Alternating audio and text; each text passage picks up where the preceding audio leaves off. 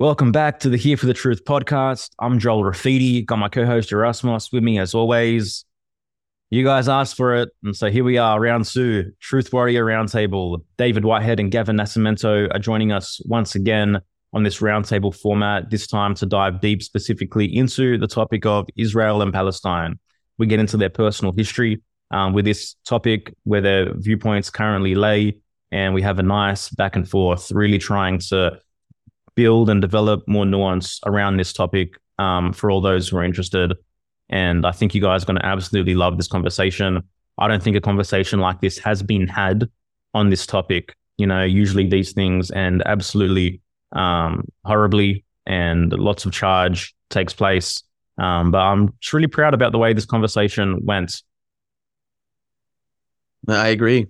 I don't think there's a conversation like this on the internet, exploring this subject from so many different angles and nuance, and for it again to be had in a respectful manner, where each individual honors the other person and shares a little piece of their mind and where they're coming from regarding this subject.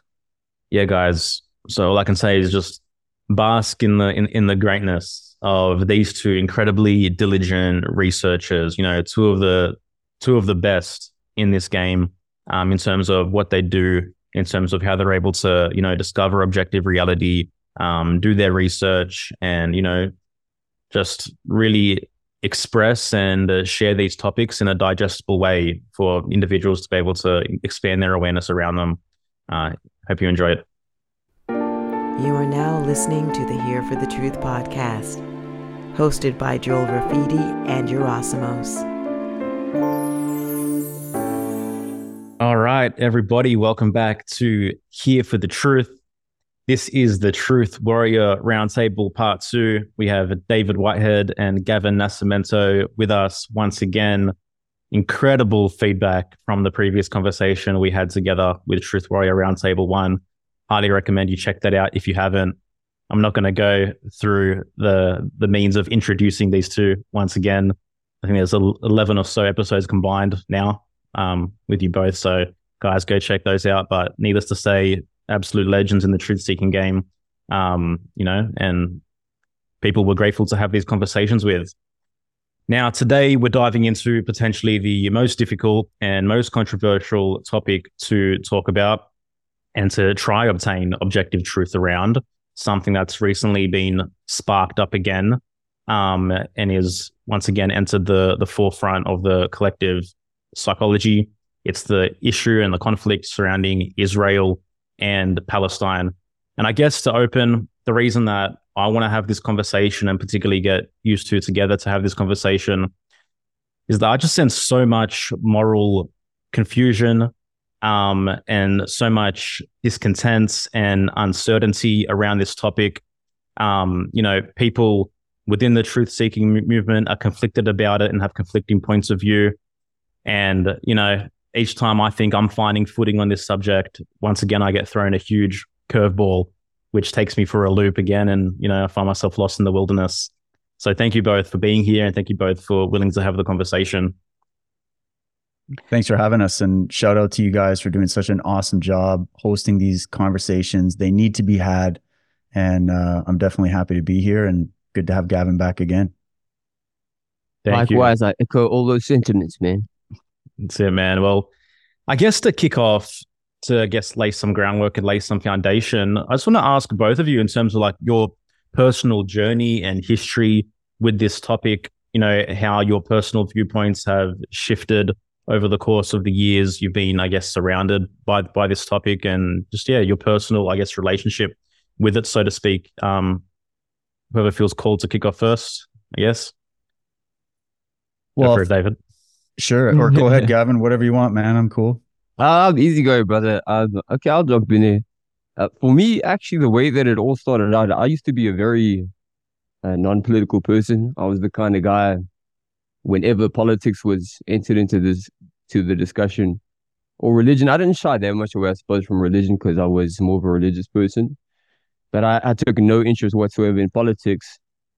And unthinkingly, kind of incredulously, I sided with Israel and the dominant narrative that the government is just like this innocent bystander, this proverbial David, surrounded by the Goliath evil forces of the Arab Muslims, you know? And I kind of just blindly accepted that.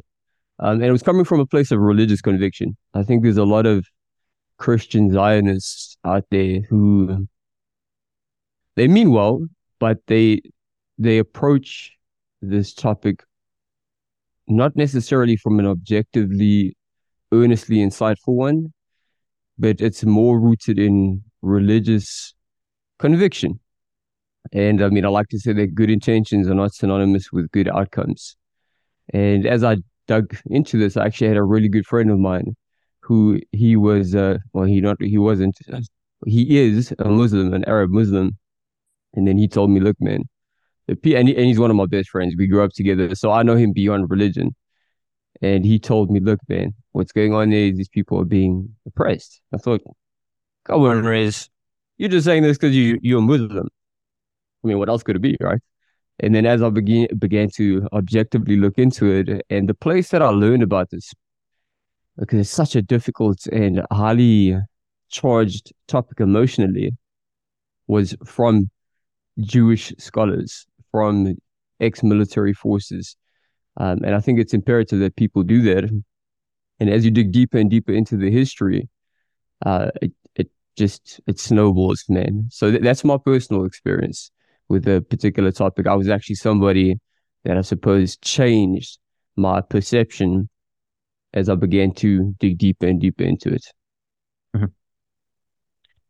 Thanks, man. For me, it was, I mean, my main objective with doing any kind of public work was to get to the bottom of the bigger global geopolitical perspective, specifically how it relates to the ancient story of humanity. And religion was my first doorway into researching a lot of this stuff. I was raised a Christian, so I grew up hearing a lot of stuff about Israel being part of prophecy and all of this. And I had a knee-jerk reaction to a lot of the fundamental principles of religion. And so I went on a study, even as a young kid, just studying my own religion. I was raised a Christian. I don't come from I'm not a Jewish person. I'm not a Muslim person. I'm just a Canadian guy born and raised here. And I was raised as a fundamentalist, I guess more like a Baptist style Christian, even though my grandmother was more Catholic. So I basically got all the sides of the Christians, right, growing up. And I was like, well, I need to go and look into the history of religion. So I dove into comparative religion and mythology, and then found my way into realizing that there's a bigger political connection to a lot of these things. And that as much as we like to say that there's a separation between church and state, it's absolute bullshit. And we're going to get into exactly that as we talk today, that it's way bigger than I think a lot of people can even imagine. And then I've learned over the years, I guess I grew up listening to, Max Egan, David Icke, and a lot of those guys who painted the picture of the Palestinian cause in a very particular way. And so I bought into that. So I'm almost in an opposite situation as Gavin, where not completely opposite, because I believe that there's evil on all sides and there's a bigger thing going on that's here. But I feel like context matters. And I feel like I developed a curiosity to go, well, hold on a minute. I've only been listening to this one side for years and years and years, and having my entire opinion formed by that. And I've still to this day not been to Israel or Palestine. I've not been there. I've spoken to people from both sides of it, people that live on the ground over the years. I've researched it to the best that I can. And so I guess where I'm going to be focusing my discussions and my arguments today is going to be trying to hopefully get this debate conversation that you see all over, because I've probably watched 17 different debates on the subject just to see where people are at and listen to the arguments and hear it out, and then say, okay, what's my job? Because my job is not to be a representative of Israel and not to be a representative of the Palestinians, because I am not from those camps and I haven't had the personal experience to be qualified to really weigh in on it to that level. However, I'm not going to say I don't have an opinion and I can't have an opinion, because I have been studying this, and I've been really studying it recently, especially since Joel asked me to come on and talk about it. And we've been doing this research on Unslaved for a long time to get into some of the bigger pictures of what's going on within the world of Islam, as well as everywhere else in the world, and how it figures into the role of secret societies throughout history, and many other things. And I guess I'll just tell you quickly my first reaction. There's a video that I did a drive with Dave. This was like 2 days after my father-in-law basically passed away in front of me. And then I heard about this attack that happened October 7th. And immediately I saw everybody splitting into two camps again. And we just had the whole divide over COVID and vaccines. And then all these other it was like a tidal wave of information overload and psychological warfare that's been going on. And it's just, I saw nothing but division. So my initial reaction is, and I still hold to it, well, why are we demanded to pick a side, right? When we're looking at this.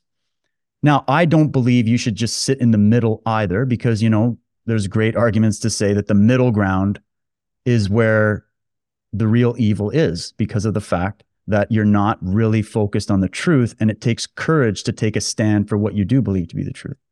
So I've been wrestling with that a bit, but my first impression was there's something bigger going on. This was Israel's 9/11, basically, and someone let this happen. That was my first impression, was like, someone let the guards down. Like, how do you have, 12 to 15 hour response times and the most sophisticated intelligence network in the world just suddenly hit the snooze button that day? Like, what happened? And so I just kind of went, look, there's probably another conspiracy going on here. There's probably something going on. And we just got off the back of all this stuff with Ukraine and Russia, and that divided the world. And we're still going through that. And, the whole Trump thing and everything else. I went, this is just another thing. And then as I've continued to look into it, I discovered something happening in the background that I'm going to go through in a little bit that will bring a different context, I think, to this. And I'm now leaning more in some ways towards the Israeli people and the Palestinian people versus the deep state corruption and the radical corruption that exists on both sides. And it's kind of like, how can we get to the truth about this, but also try to find a way forward? And really, I think that that's the goal here, is that when we discuss these and even some of the points we're going to debate, the purpose of it is to provide the listeners with the arguments that they're probably not hearing, the information they're not hearing, for the purpose solely of trying to think in a solution-oriented mindset about the issue. Because we all want peace, freedom, truth, and justice to reign supreme again, not just for Israel, not just for Palestine, but in all of our countries and around the world. I live in Canada. I got my problems to deal with here with my government, but I've been also arguing about that. Should that mean because my government is corrupt and it's run by someone like Trudeau, should I give up on the values that established my country? Should I give up on the people that live here, that love living here? So these are sort of the ideas that are in my head and the things that got me to where I'm at. And then I started to realize that so many of the main talking points that I was taught in the alternative research community, I've had to now rethink all of them based on this information. Not to throw it all out, but just to say there was a lot of missing context and a lot of missing information that might either help people become more balanced in their thinking, or it might drive them insane. Who knows? But we're going to find out. And I guess that's the best way I can give you my opening remarks there. Thanks, man. And just to clarify and potentially simplify in a broad strokes way, the primary alternative view that you're speaking about when you reference David Icke and Max Egan, I mean, in a very broad stroke, simplified way, you can correct me if I'm wrong, is that Zionism is the root of all evil and the Palestinians are the most oppressed people on planet Earth. Is that right? Exactly. And then, of course, that also brings up the Jewish question, which I hope we can get into, because that's really where I have a little more expertise than this particular conflict. But yeah, that's exactly right, Joel. You nailed it. Okay. Well, I guess the first thing, which you already referenced, which I'd like to bring up, is this whole question of October 7 potentially being a false flag event and what ramifications will occur if that is the case. And because there's so much that's dependent on that, actually. So, I mean, we have Israel potentially being warned by both US and Egyptian intelligence. We have a group of apparent guerrilla militia breaching one of the most highly secure, sophisticated, and defended borders in existence. Like you mentioned, no response time from the IDF for 12 to 15 hours, and whoever went through there was able to run savage. Was the Iron Dome defense system operating? Usually not even a pigeon can land on that wall. Supposedly they were on high alert from the Yom Kippur holiday, which was, a few days before, from what I understand. We have this story of 40 beheaded babies, which made its rounds on the front page of every media outlet, even announced by Biden and then retracted and reported as false. And that was huge fuel for the collective response. And we have this quote from Netanyahu, where he says, anyone who wants to thwart the establishment of a Palestinian state has to support bolstering Hamas and transferring money to Hamas. So your guys' thoughts, false flag, not false flag, where are you at? I'll pass it back to you, Gavin. Right, 100%. So this is a very good topic to begin with. So for myself, I think it's very appropriate that they called it their 9/11. Somebody had meticulously looked into 9/11, and this notion, it's very similar in its corresponding themes. For example, when you had the US breaching the most sophisticated airspace, these ragtag Arab fighters with box cutters. I mean, it's just the most obscene conspiracy theory you can imagine. And then, the Israeli military, which is the fourth strongest in the world, and then technologically, it is arguably the most advanced, some would say. And now we also know, very similar to what took place with 9/11, they had, there was foresight. They had been warned it was going to happen. Then there's this ridiculously long period in which their response time is down. And I mean, how do you get taken by surprise? Ordinarily, the eyes on this area, especially in the wake of, like you said, this kind of celebration, this commemoration, is extraordinarily high. So to me, I don't have incontrovertible evidence. And because I don't have incontrovertible evidence, I'm not going to say 110% false flag. But do I lean towards that? Yes, I do, for sure. And it's not just based on objective reasoning and understanding how politics is, right? It doesn't have to be about the state of Israel. It's just about objectively assessing how politics works and has worked historically. Beyond that, what I also know, and not everybody is entirely aware of this, I think more people may have become aware, because one of the benefits, if there is any kind of benefit from these horrible conflicts taking place, is it tends to have the collective community of the world dive into all of the information, and then it naturally raises the awareness. And as we raise the awareness, we can better align ourselves with the truth. One of the things that's taking place currently in the state of Israel is there is a huge power grab, a power reach on the part of Netanyahu's administration, where they are trying to actually supersede the Supreme Court of Israel. And so there's a lot of internal strife within Israeli society. There's also a very large number of young people that are refusing to go to the military. So whenever you have internal subversion from the standpoint of a ruler, just introductory politics, that's the first threat you have to pacify.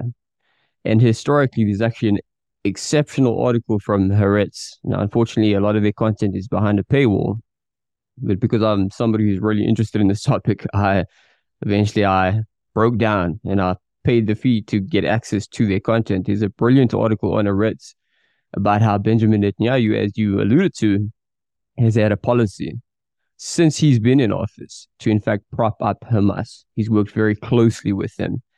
And this has been geared towards essentially keeping the existing status quo to an extent, ensuring there's no unity between the Palestinian Authority and Hamas. And then at the same time, I think from a greater standpoint, and this goes deep into history now, some of you may have heard of the Greater Israel Project. Well, this has its roots in something called revisionist Zionism. I don't know if you are familiar with that term. But revisionist Zionism, to keep it very simple, and the father of this movement was a guy named Vladimir Ze'ev Jabotinsky. The father of that movement, and to keep it very simple, the ideology behind it is to expand the borders of Israel, even beyond the occupied territories, so into Jordan, and just constantly expand these borders, kind of to the ancient kingdom of Judea, or of the 12 tribes of Israel. Even though this guy was not religious, he was secular, but he was happy to use that because he's an exceptional propagandist. And the significance of this guy, aside from the fact that he actually is the most commemorated figure in Israeli history, there's several dozen institutions, roads, buildings, even the headquarters of the dominant political party today are named after him. Um, the significance of him is that the Likud party that's in power today, they are disciples of his ideology, and this was the Greater Israel ideology, and it was very uncompromising from its inception, from its very beginnings. And he actually wrote a publication, an essay called The Iron Wall in 1923, and he laid this out very unambiguously. He was very objective about it. He said, look, we want basically a kingdom of Israel, a Jewish state. He didn't put it as in the term the kingdom of Israel, but that's the ideology that goes back to like ancient times, allegedly.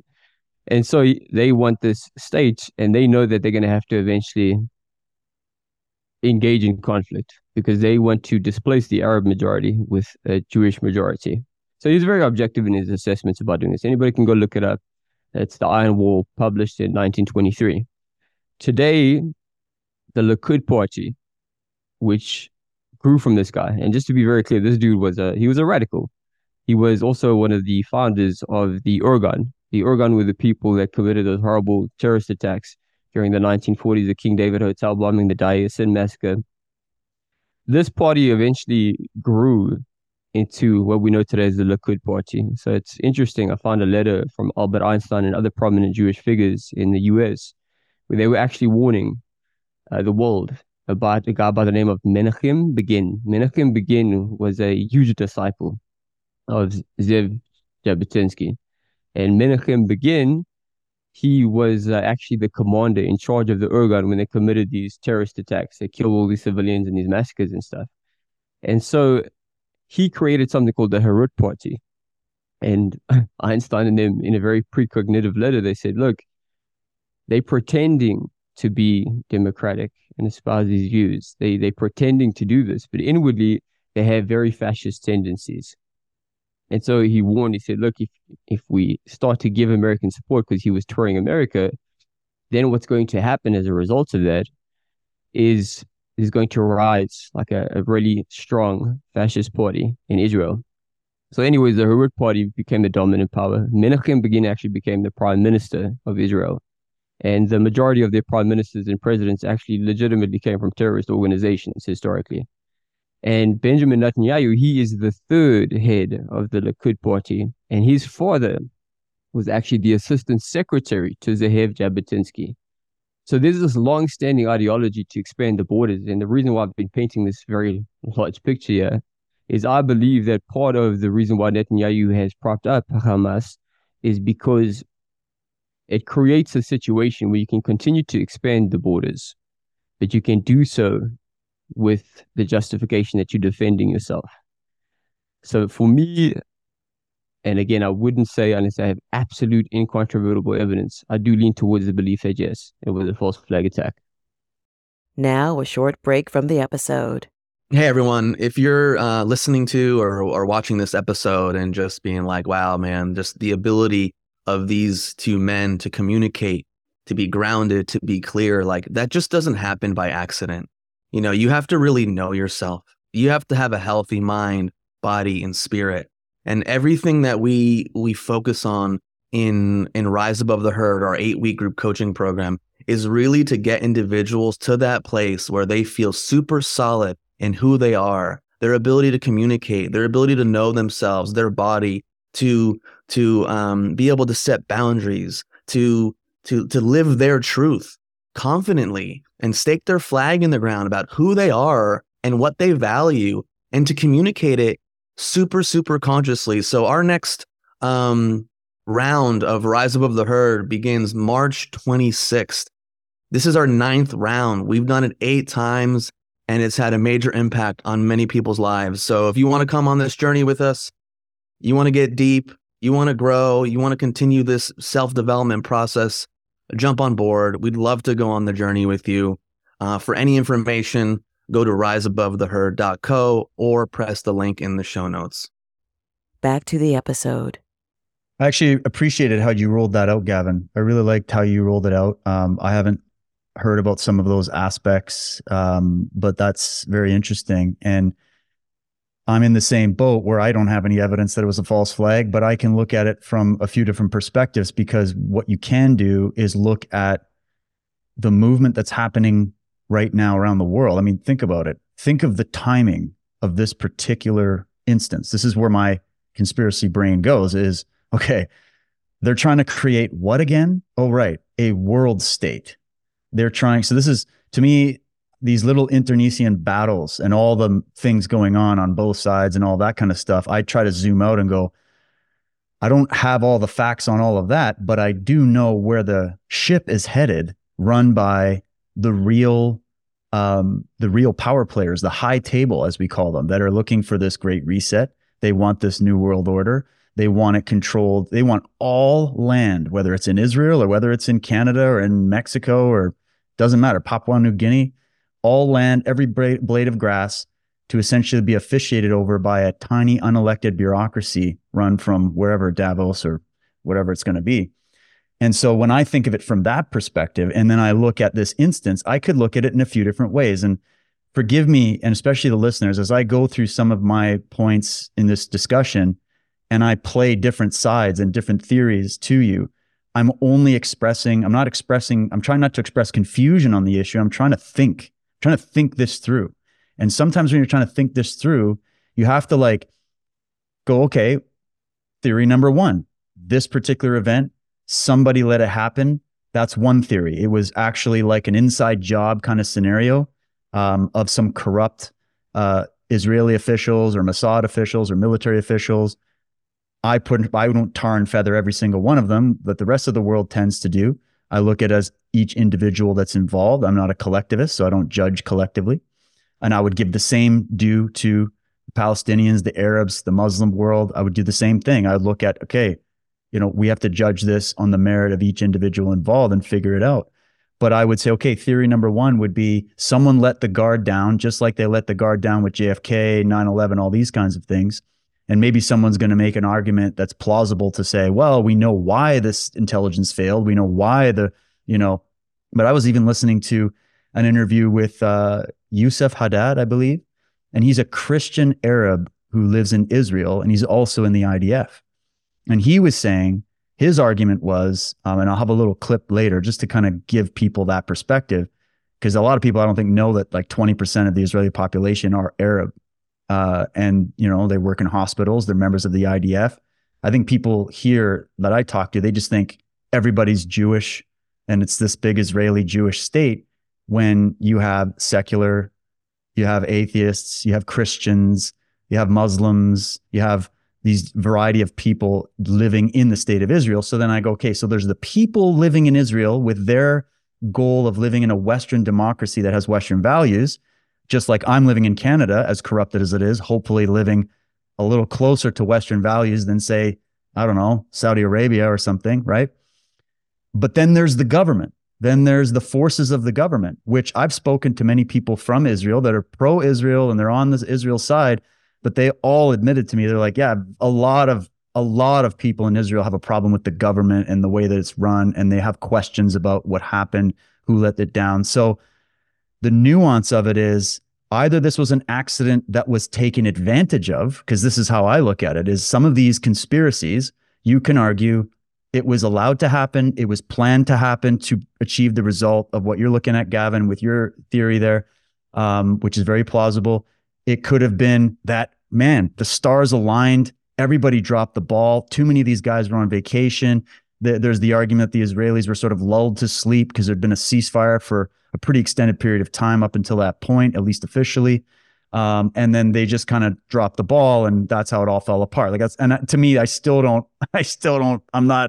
I'm not buying that right now. I don't have but then I would say it doesn't matter, because the predator in the grass, as we call it on Unslaved, which is the real high table that's pushing everybody towards this centralized dictatorship.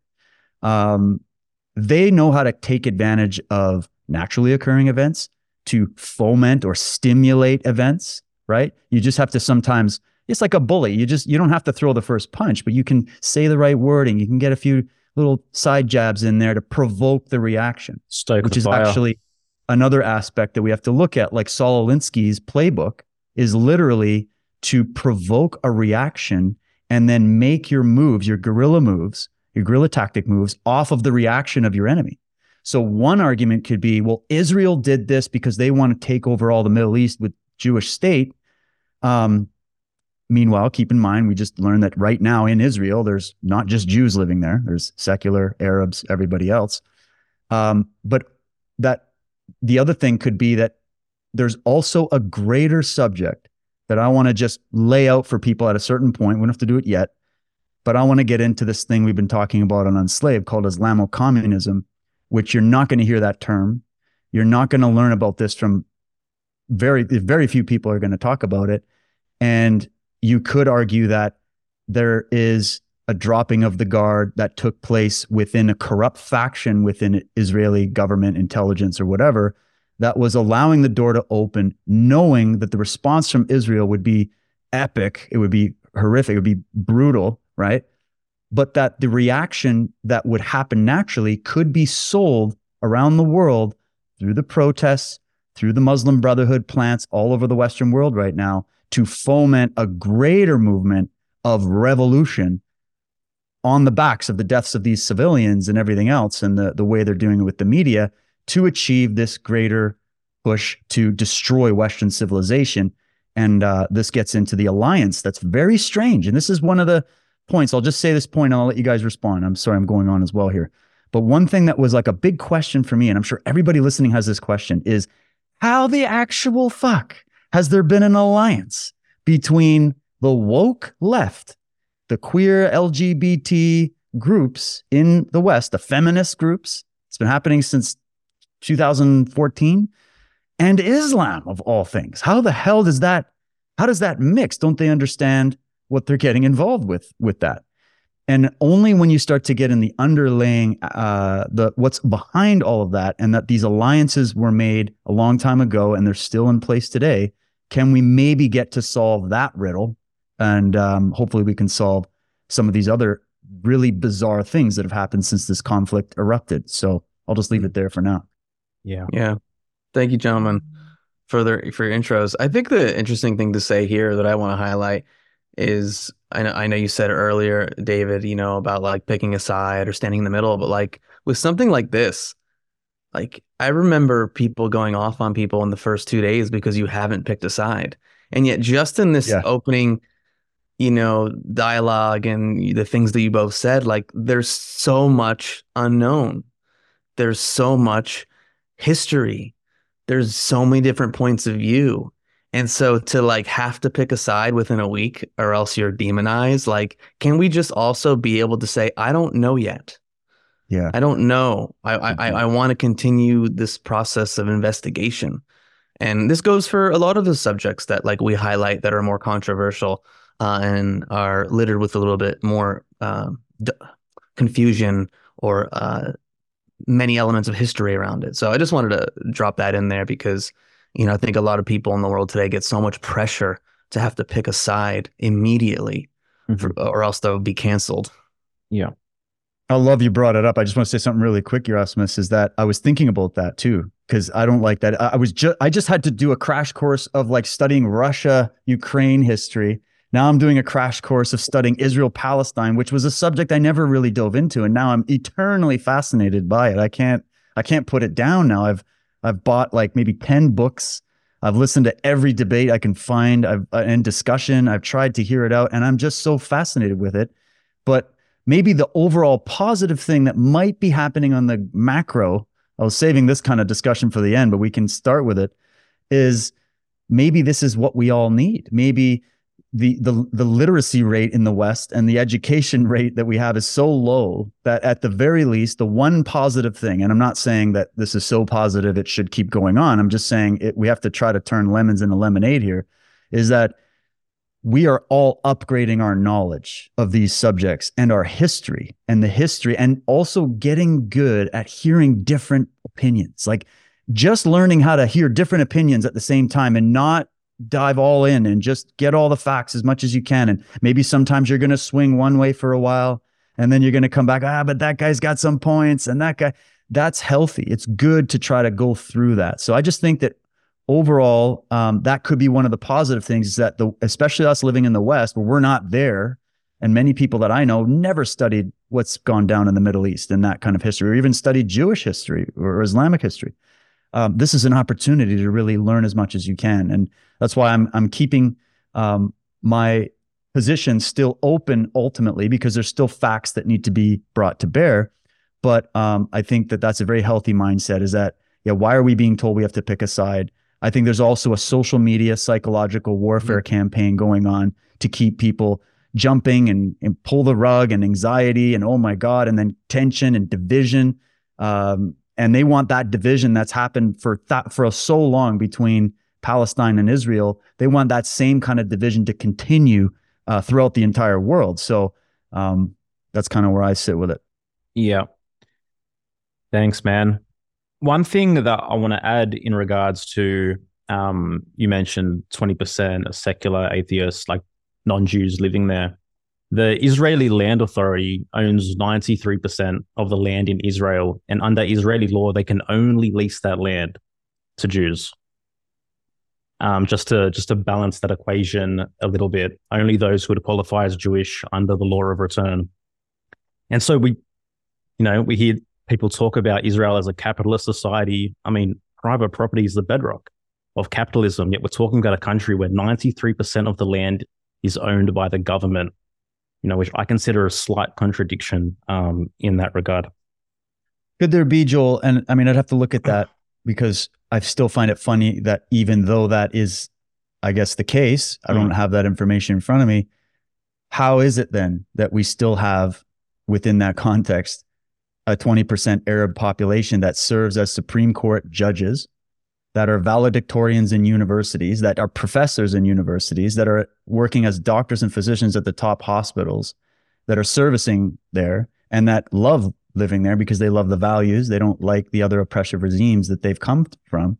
And that, we have to take into consideration the context of the founding of Israel and where it actually came from. And that there might have been originally a purpose for that, given the time, given the area, given the region, and whether that should still be in place today. Hey, I'd have to see them all be debating this themselves. That's up to them to solve. But I still say, hey, maybe there's a reason for that. I'm not saying it should be there now, but there's probably was a reason back then, given the pogroms, given what happened in Germany and everything else. So, then you go, all right, let's unweave it in 2024 and see where that sits now, right? So I just wanted to add those little bits in there. Yeah. Can I also chime in a little bit on that one? Okay, cool. So in terms of that policy, that's actually been an existing policy for a long time, long before the Holocaust ever took place. So that was already going on either the late 1800s or the early 1900s, and this shit's going to blow your mind. But initially, the guy that was actually in charge of the immigration to Palestine, a guy by the name of Arthur Rupen. Okay, he was a German Ashkenazi Jew. And it's important to make this distinction. People don't realize, for example, you get Arab Jews as well, Mizrahi Jews, you get Sephardic Jews, you get Ashkenazi Jews. There's three specific distinctions there. Ashkenazi Jews are more like European, West European, and also America. Then the Mizrahi Jews are the ones that come from like the Middle East, and the Sephardic Jews are like Spanish, the Mediterranean area, and Portugal. There was actually a very strong movement of Ashkenazi Jews, specifically Arthur Rupen, for people that want to go look it up. His last name is Ruppin, that were eugenists. And they actually had this ideology where they wanted to establish a state in which they would be a superior Jew, an Ashkenazi Jew. That was actually, he was so obsessed with this, and he was in charge of that position for over 20 years, that he dictated and he prevented a lot of Jews from actually immigrating to Palestine because they didn't fit his criteria. So I wanted to mention that that actually has been a policy for a long time. There was a commission by John Hope Simpson. A lot of the times people point to the fact that there were a lot of Jewish people that went into Palestine, the specifically the very wealthy ones, and they paid these large amounts for the land, and they paid for it fair and square. And in some instances, they even overpaid. And this is true. This actually, a lot of this emanates from the John Hope Simpson report. But although it's oftentimes quoted, what people don't quote is the fact that he actually came to the opposite conclusion, that he believed that immigration had to be restricted because he saw that there were a lot of very underhanded things going on. One of those things was they had this huge purchasing power. And through this huge purchasing power, when they would purchase the land, they would ensure that only Jews could be employed there. Now, it didn't matter if you were actually religious, because, and we can get into this hopefully, there were actually radical leftists that were very prominent in the founding of Israel. Radical leftists who had a nihilist view of the world. So they actually weren't religious. They scoffed at religion. They scoffed at Judaism. And there was also an existing conflict between those who believed and those who were non-believers. And long story short, this problem of having only Jews work the land, that's been in existence for a long time. And it actually has its roots as well in this extreme left group that was behind the founding of Israel. And it wasn't just them, it was also extreme right. And also this eugenist movement. The eugenist movement in Israel, it's going to come out, was a very powerful movement. People don't realize that because it seems antithetical. Then the other thing I also just wanted to mention with the Arabs, I don't know the demographic of the 20% of Arabs living in Israel that are like patriotic, they enjoy living there. And I can see how that's plausible and possible because the things I've heard about from people that live there is, I would say mostly as a generalization, I don't want to say I'm the supreme authority on this, but they do seem to be content and happy. However, we also need to bear in mind that prior to the immigration to Palestine, there were large numbers of Jewish populations in different countries. Professor Avi Shlaim, who himself is a Jew, he talks about in the Middle East, how they were actually very happy within the countries that they were living. They assimilated very well. It was probably in proportion somewhere around that figure. So I don't necessarily think it's indicative of an upstanding society. But I thought, yeah, let me go ahead. I'll just add a little bit of historical context there to complement what you guys pointed out. Yeah, and again, I'd have to look at that and the sources. And I mean, I'm not even arguing it. I know that the founders of the real founders, especially from the Europeans, the West, right, that they call the Ashkenazi or whatever. And we can even get into what is a Jew? We can get into that down the road. But the thing is, you know, it's interesting to me that it was secular Jews that were pushing for it the most. And they were basically enthralled by a lot of Jewish lore about the land, the history going back to Judea, you know, all these types of things, and Palestine being given a name by the Romans, right? And all of that. And, you know, and I know too, Gavin, that what you're saying is that leftist component on the Israeli side is definitely strong. I mean, I know even in Israel, it's a very strong, like I think it's close to 60, 70% advocate for more socialist policies in Israel, right? So that, I guess what that really proves to me is not to say, oh, who's more evil than the other. It's that this actually kind of clears up a lot of the confusion that I think exists in our sort of alternative research community that look at all Jews as being some kind of alien species that are just given to conniving, conspiratorial, revolutionary action. Whereas what I'm going to be showing you, what I'm looking at is the fact that it's the ideology on both sides that is the corrupting force. It's not racial. It's not genetic. It's not just because you're Arab or you're Palestinian or you're this or you're that you're automatically 100%. A jihadi, but just in the same thing as the Jews. You're not just because you live in Israel or you're a Jewish person or you even stand with Israel that you're some evil, conniving, you know, evil Zionist tunnel Jew and all that kind of stuff, right? The history of this anti-Semitism is a subject in itself that can at least give context to people for the back and forth of the insanity of the history of that region that goes way back before the founding of Israel in 1948 or 47, right? So this is way bigger. And then you always have to go, well, then we're just talking, that's just a superficial layer of history of these peoples. And sometimes the Jews were welcomed in Islamic cultures and sometimes not. And it's back and forth for a long time. But then you can always zoom out and go, yeah, but who's the bigger picture that's going to take advantage of these things to achieve other agendas that are going to enslave both Jews and Arabs and Western peoples and First Nation, everybody, right? So what I was going to ask here, Joel, if it's okay with you, unless you had some more comments first, was I just had a short video that I think I just spliced it together. It's just 2 commenters that I just wanted to play just for people to listen for what I found to be a little bit more of a moderate side, even though these are pro-Israeli, they're siding with Israel on this.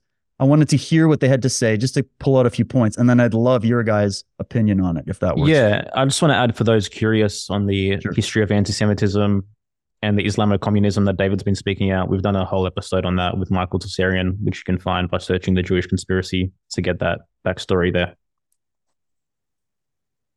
Go for it, man. Oh, right. Yes, definitely. Go and check that out. And we've been doing boatloads of stuff on Unslaved about it. So let me just pull this up. I'll share my screen. I'll play it. Let's hope this all goes well here. I have to share sound as well, if you know how to. What's that? Oh, okay. You have to share sound as well. Oh, share sound. Click. Done. Yeah, cool. Optimize for video clip. We're doing all the good things here.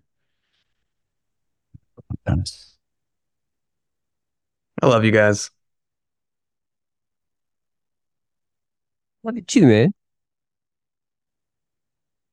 I've seen a lot on the social media that this war is between the Jews against the Arabs. So let me clarify. First of all, when Hamas invaded Israel, they killed Jews and Arabs. They kidnapped Jews and Arabs. My country released 6 terrorists in order to bring back Aisha and Bilal, 2 Arab Muslim Israelis who were kidnapped by Hamas. So don't make this war Arabs against Jews. It's not.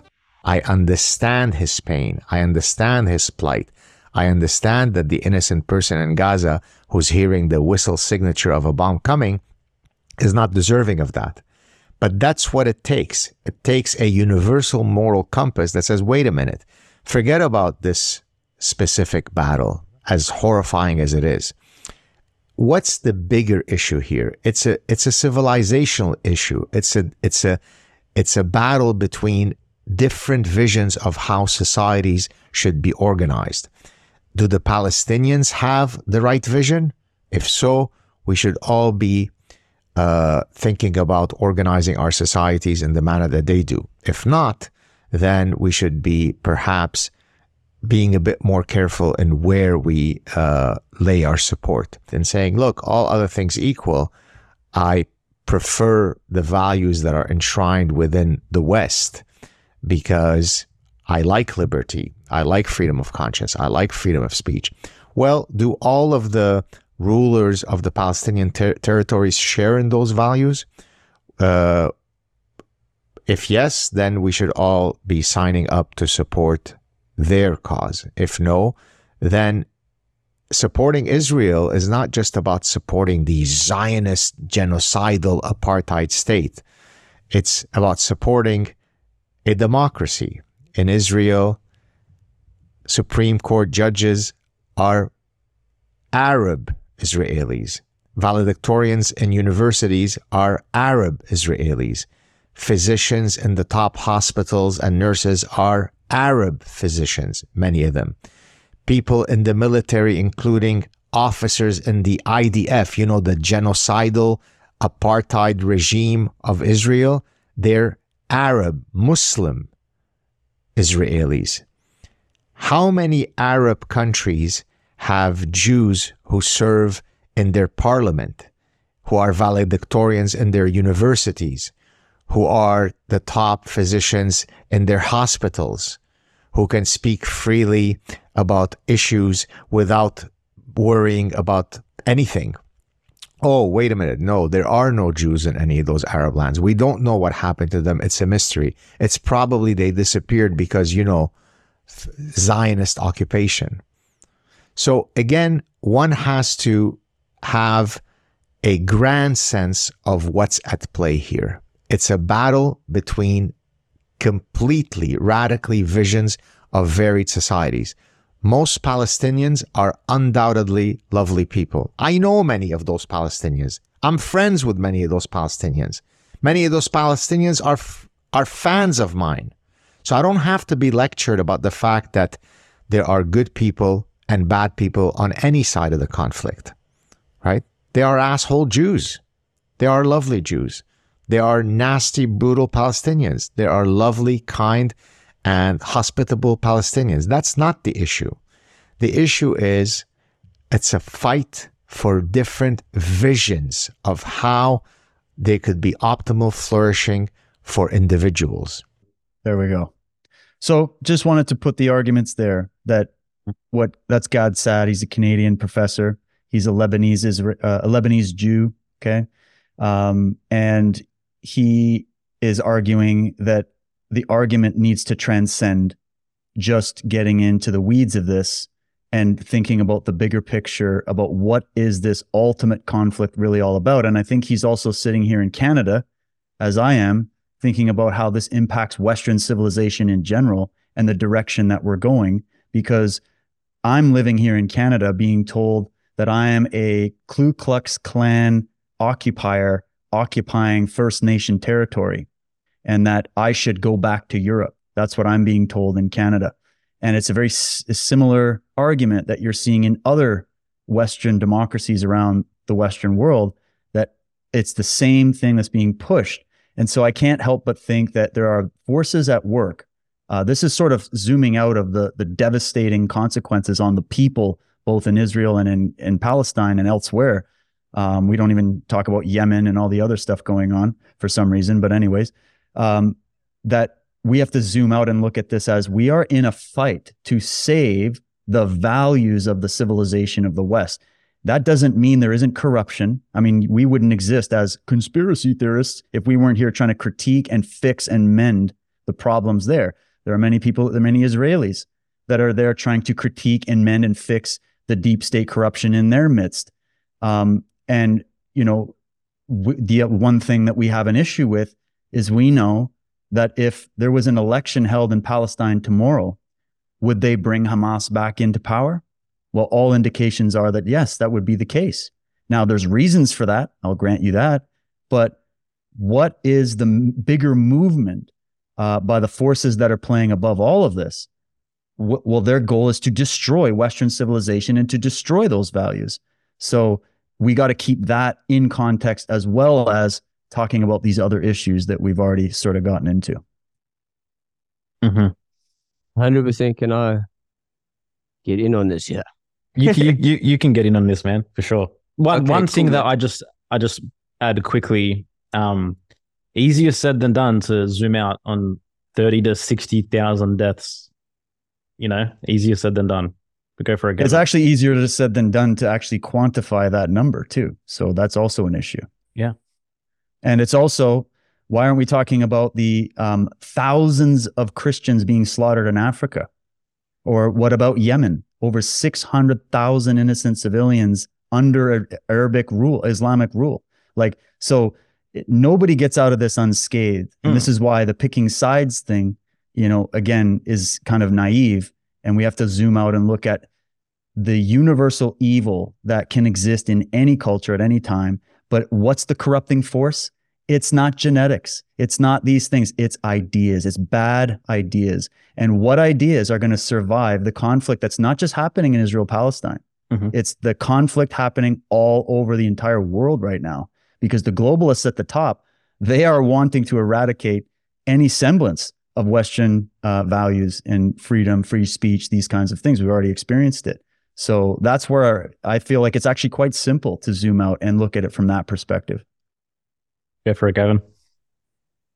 So 100%, I agree with, I mean, not obviously everything that David was saying. There's a lot to unpack here. So I was taking notes. Yeah. Got a 1, 2, 3, 4, 5. Address each point. Good. But the first thing is, yes, I like the holistic approach that David's actually had from the beginning, which is there's a much greater agenda here, man, and we need to be very mindful of that. One of the things that I also tend to consider in relation to this conflict that's going on there, which it's remarkably, profoundly complex. And just from when I gave a couple interviews a few months back, I've taken a quantum leap in my awareness of what has happened historically and in the present time. But what's very significant for people to realize is far beyond what's actually happening in the more palpable sense. We need to consider the more spiritual and tangible sense, which is this is a hub for conflict and division between the Abrahamic religions. And that represents, I'm not a religious person. I would consider myself to be a spiritual person. There's a lot to be said about that in terms of a philosophical debate. But we need to obviously be mindful that the Abrahamic religions dominate the overwhelming majority of the population. So beyond what takes place on the ground and that you can measure in a more palpable sense, there's also the fact that this creates unprecedented division between these Abrahamic cultures. And for people who are at the highest levels of power, who they could give two shits about religion beyond its utility for the purpose of population control, it's a very useful tool. So that is something that we definitely need to be mindful of. Then to add and complement on that, in terms of them attacking this notion of Western civilization, I try to simplify it, man, and view it as more, because it's a philosophical debate, right? Western civilization. On the one hand, people can point out all the noble and good things, and they would be justified in doing so. But then on the other hand, people can say, oh, but what about colonialism? What about the overthrowing of democratic governments by Western establishments such as the US government or the British imperialism? So it's a philosophical debate, and it's very difficult then to dig into that because you have polarizing views. And that's when we start to argue about perceptions. And we all have different perceptions, right? Based on where we were, where we grew up, the experiences we've had. Instead, I try to simplify it from a place of principles. Is this simply right through the lens of humanity? Like, is this okay behavior? You know, it's not about skin color, like David was saying. It's not about religion. It's nothing to do that with that. It's about the endurance of certain ideas, both good and bad. And I think all of us invariably are vehicles for that. We have to kind of choose, like, what am I going to embody to the best of my capability in terms of an ideology, and then help to amplify that for the people that come after me. Now, just very quickly, to expand specifically on the video, I would argue that Israel as a state is definitely not a democracy. I just took a couple notes here. So first of all, they've been prolific in censorship. Long before like the lockdown, they were prolific in censorship to the point that even bloggers, they were considered to, be jeopardizing national security. That terminology is ubiquitous amongst the powers that be to essentially censor anything that you're unhappy with, even going after just regular bloggers. So there's been a military censor that people, including bloggers, they have to go through. So that's very undemocratic. At the top of the list for me, and I suppose if I took some time to think about it, maybe something could supersede it, but the free flow of information, the free flow of awareness, the free flow of knowledge, granted that you aren't like leaking high profile secrets that can destroy some kind of military blueprint or whatever, but just simply highlighting what you are concerned with. Once that is repressed, anything ceases to be anywhere nearly associated with democracy. And of course, democracy itself is a philosophical debate. I've had a lot of critiques on that, but of course, we have to have kind of a pulse on public opinion always, not necessarily just our own view of the situation, but public opinion views democracy as being synonymous with like freedom. And in that regard, I would argue, no, it's not. So that's just the censorship. Then at the moment, the state of Israel has more than 1,000 people detained without any charge or without any trial. And this includes kids. It's crazy. Okay. That's just absolutely insane. What's called the fight or the Declaration of Independence, the War of Independence in Israel in 1948, of course, on the Palestinian side, or let me say larger demographic from the Muslim side, is known as the Nakba, or the catastrophe. This was outlawed as being taught in Israeli society, not even recognized. That's just insane. I don't know if that policy still stands, but just a few years ago, that was still in place. There's also a group. I actually made a video. I don't know if you've all seen it. I definitely recommend checking it out, where I collected testimony from all of these ex-Israeli officials, military officials. They were on the ground. So we're talking about ex-special forces. We're talking about checkpoint police. And I managed to compile over 50 of their testimonies. Now, of course, I cut it short here and there because I know people have, unfortunately, the attention span of a goldfish, all right? So, but if you sit down and do the painstaking thing I did, which is you listen to all of their testimony, you see the correspondences and you find out what's going on. And it's absolutely disturbing. It's insane. It's crazy what is going on there, the way the population is treated. It's David, you would be fascinated and interested by this topic because it's very calculated psychological warfare that they engage in against the civilian population. And outright terrorism. Now, the significance of me mentioning this is that group, Breaking the Silence, they have been recognized as a major force that has been subversive to the Israeli government's plans in spreading their kind of campaign of what they're doing. So much to the point that they actually outlawed Breaking the Silence from going to schools and talking to kids about it, which again, that's very undemocratic. And in relation to that as well, we also know that this democracy forces, they've got mandated military service. And if you refuse, you can be arrested. You can be thrown in jail. Also very undemocratic.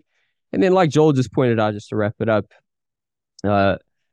with the majority of the land being owned by the state, right? It's not really privacy of ownership. And we can make like these, like you were saying, maybe there's a reason for that, right? And we can always fall back on that kind of as a moot discussion. Like, yeah, there must be a good reason for it, hoping that there's a good reason for it. But what I'm seeing with the state of Israel from its inception, man, and I'm just saying this objectively as somebody who's earnestly in pursuit of the truth, is that it seems to be a Machiavellian state. And I specifically use that term because it was Machiavelli in one of his most infamous and probably his most controversial passages, where he said, you need to appear religious, you need to appear benevolent, you need to appear good, so that you can get public opinion on your side. And of course, it's not clear cut, right? I would say it's like 50-50. It's very divisive. And then one last thing, just to quickly comment on, and then I'll hand over the mic. Sorry, man, I don't mean to hog this over here.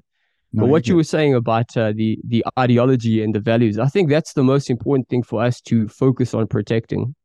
Because if we get in these philosophical debates about, I'm protecting, let's say, Western society, there's going to be people who are going to throw in your face, like, colonialism and imperialism. And then, of course, you can make the other debate that, no, that doesn't really represent. And the things that ended that were people within Western civilization anyways, right? But instead, I try to just focus on the principles, like building a world in which deception is dethroned and truth is enthroned, in which authentic freedom is enthroned, and this kind of manipulative mental subjugation and slavery is dethroned, and where the free flow of awareness and information becomes like the policy. Let's exchange knowledge. That's why I was so excited to do this podcast, man, because we can get into it and we can kind of raise awareness collectively as the greater goal, as opposed to where they flood us with ignorance and they try to shut down debate.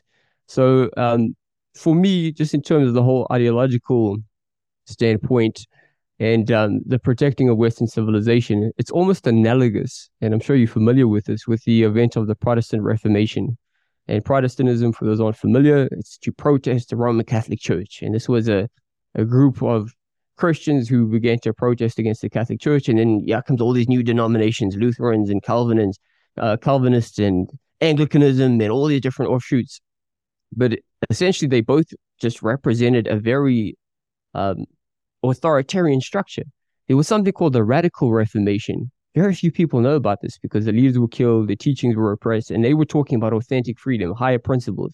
And I'm not saying they were without fault, but I think in the midst of this debate, you've got this woke culture, which is fucking detestable. And then, we've got this older system. It was kind of shitty in a lot of ways, but we got to protect it. I think we need to still focus on the greater goal of enshrining our human principles and being human beings, that we genuinely pursue a higher state of evolution that empowers the common people from all ranks of life, and also holds the parasite class accountable without getting too hung up on what feels like a very controlled conflict in some ways. You got to choose this side, you got to choose that side. So I thought, let me just go ahead and compliment on that. And my apologies, man, for being so long-winded. Yeah. And one thing I'd add is, like, when we talk about Israel, we're talking about perhaps the most draconian state when it came to COVID. First to roll out the vaccines, Good one point. of the And the strictest technology policies. that they use, yeah, One of the as strictest well. policies on planet Earth. So I've got questions when we talk about defending Western values. When it comes to Israel, like I see the broad strokes argument, but at the same time, there's lots of questions that come up for me in that regard, particularly when you bring in the potential pretense of a false flag. Like, what are we even talking about then? Like, if that's the case, even when we talk about the creation of Hamas, with Israel potentially playing a leading role in that, like that just changes the conversation again. Go for it, David. Right. I'm glad you brought up the COVID thing because I was going to go there too. So many points. I only had a few disagreements on Gavin's side, but not many. I liked how he rolled it out. I don't want to get stuck in the weeds on that stuff, but in general, I definitely agree that we're trying to evolve this. But when we think about the one thing I would always say is, when we're talking about it being a democracy, and I'm with you on getting into that debate, but I look at it like, because I understand democracy could be mob rule, and there's all the problems with that. And even the founding fathers of America warned about it and everything else, right? But, what are they teaching the Palestinian kids in their schools, right? What's with all the videos of having these kids, and this has been going on for decades, of having these kids trained as young kids to actually practice executing Jews, right? And actually the mantra and the entire culture is about killing Jews. And they're saying it. We're not just talking about Hamas agents saying, we're going to do October 7th over and over again. We're talking about Palestinian civilians, right? So why? Because they're being indoctrinated by that brand on that side of the fence to continue this conflict, right? So when we point out the flaws that are in Israel, we must also sit here in our Western countries right now with the freedom to stream right now and have this conversation, even though I've had my YouTube channel taken down. I've been censored. I was censored from day one, covering the elections in America, COVID, everything else. So, but will I go and move to an Islamic state? Fuck no. Right? So, and evil's evil, but there is lesser of two.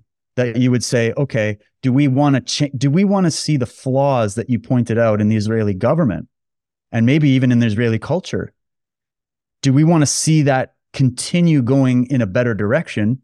And how do we achieve that? Well, we've got to look out and rout out the infiltrators that have infiltrated their midst, the evil that's grown up around them. And then do we want to see change happen on the Palestinian side? Absolutely. Because we want to end this war. We want to evolve the human race. We want to get everybody off all the drugs of these ancient, archaic religious ideas, and then preserve also the good part of those religious ideas in all of these cultures, right? So this is why it's such a tricky minefield to get through, because anything somebody says to advocate for the other side can be construed as, oh, you support the whole package. It's like it's the whole package deal that Ayn Rand argued about. She's like, no, the truth is in the details. It's not the devil that's in the details. It's the truth that's in the details, right? And so if I'm sitting here in Canada, every day on my X account, I'm going after the policies of this ridiculous, rogue, evil, corrupt, deep state government that has infiltrated my lands here, right? Where I live. And I say that by saying where I live, okay? It's not, I own it. I'm not trying to make a Western colonialist argument here. I'm just saying where I live, right? I'm here as a person in my country trying to fix and have a positive view of how to fix those problems. I'm not going to throw the baby out with the bathwater and say, you know what, the Islamists are right. Islam is the one thing that's been missing, and that's what we just need to keep bringing into the West, okay? But on the same token, I'm also not going to say, oh yeah, all those left-wing Jews that are all in support of socialist ideas that are probably at the root of the corruption that started to rot their midst, I'm not gonna hold back on criticizing that either. But that still doesn't negate the values and the principles that we're striving for. And this kind of goes into something that I heard, I think it was Peterson or someone was talking about it, where he's like, there are no, right now, it's not that we always want this final solution to happen, which, I'm an optimist and I hope there can be for the human condition. But he's like, but really what we have are compromises along the way, because not everybody agrees in the same solution. If I talk to the number one Islamists that have infiltrated my Canadian government, trying to bring that very archaic ideology into Canada and into Canadian policy, right? Like, or in Britain, where they have what, like over 100 Sharia law courts in England, in London, England, right? And you look at the demographic change that's happened in only 10 years, you go, there's something happening where the corrupted ideas are getting promoted in all of our countries. So the corrupted principles are being promoted in Israel to the Israeli people. And I would actually say that there's this other contingent of what you would call, this is what we talk about on Slave, that we're not dealing with an arch ring of Jews that are trying to run the world. We're dealing with these, we call them the Setians or the Atonists, these groups that they're not beholden to any public religion or culture or faction. They're beholden unto themselves. They have private religious worship, private cults, private ideas that they're trying to insinuate into the world. And they know how to play us off each other like pawns on a chessboard. And so to me, that's always the number one target is Israel has some routing of evil out to do, absolutely. But are we going to honestly sit here and just play oppressor versus oppressor, which was born in Stalinist Russia, to talk about this conflict? Or can we have a more nuanced discussion about the evil that has penetrated both sides that absolutely is linked to ancient cult ideology? I don't even use the word religion. This is ancient cult ideology, the dark side of Judaism, the dark side of Christianity, the dark side of Islam. But there's a good side too that would be worth preserving. So that's why I don't just sit back and go, fuck all the religions and fuck all the Muslims and all these. I'm like, no, we've all become corrupted because it's the human condition. And then we've got this predator in the grass that's always trying to find a way to keep fueling on these feuds, right? So I just wanted to say that. And then just this point about, is that really a democracy? Oh, COVID, right. Israel and the Jews in Israel, or the people in Israel, were, the number one lab experiment for the jabs. First place to take it on the chin. Everybody was 4 or 5 jabs, whatever. Mm-hmm. I find that interesting because if Jews run the world and Jews are the arch conspirators, to me, that's the biggest piece of evidence to just start saying, okay, let's start going down this rabbit hole and really figuring it out. It's kind of the same way as you have people like Moses Mendelssohn, who was one of the co-founders of the Illuminati, and he's hobnobbing with Giuseppe Mazzini, who was an Italian revolutionary, who was infected with this radical left-wing ideology. And Mendelssohn was himself as well, right?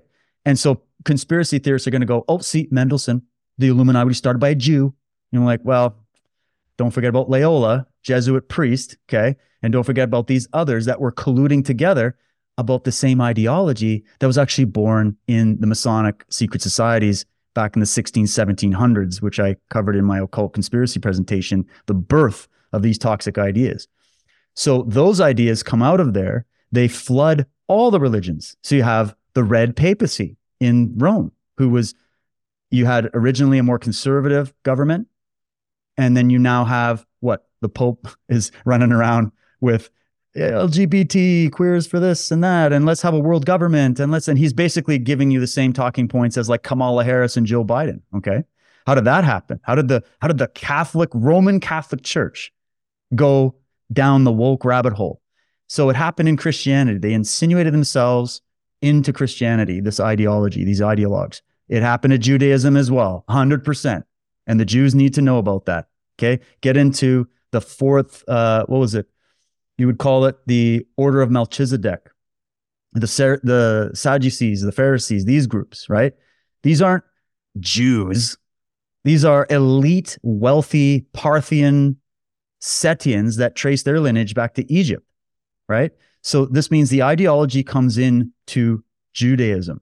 Then it comes into Islam. And this is what blew me away. And this is what I'm fascinated about. And this is where my slides will go whenever we get to that point. And I'll be very quick with them, is that of all the religions on earth, you would not expect a patriarchal, extremely totalitarian Islamic culture to suddenly start allying with leftist organizations and communist organizations and socialist organizations. You wouldn't expect it. You think, what? How did that happen? Islam's getting infiltrated with this stuff?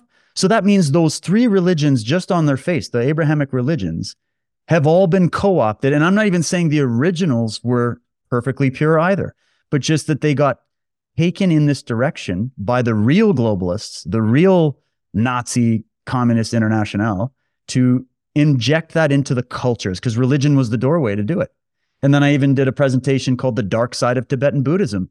Everybody's sitting there going, hey, I've never heard of like Buddhist terrorist attacks and all this kind of stuff. And they must just be hearts of gold over there in Tibet, just sitting there meditating on the mountain. And then you go, yeah, pull that covering off and you'll find a pedophile cult, a satanic cult that you wouldn't even imagine. But does that throw all of Buddhism out the window and say the entire tradition is evil and every Buddhist walking is a pedophile Satanist? No. So this is the nuance that's missing from this. And Gavin, I absolutely love that you have the mind for this. And I know you boys have it.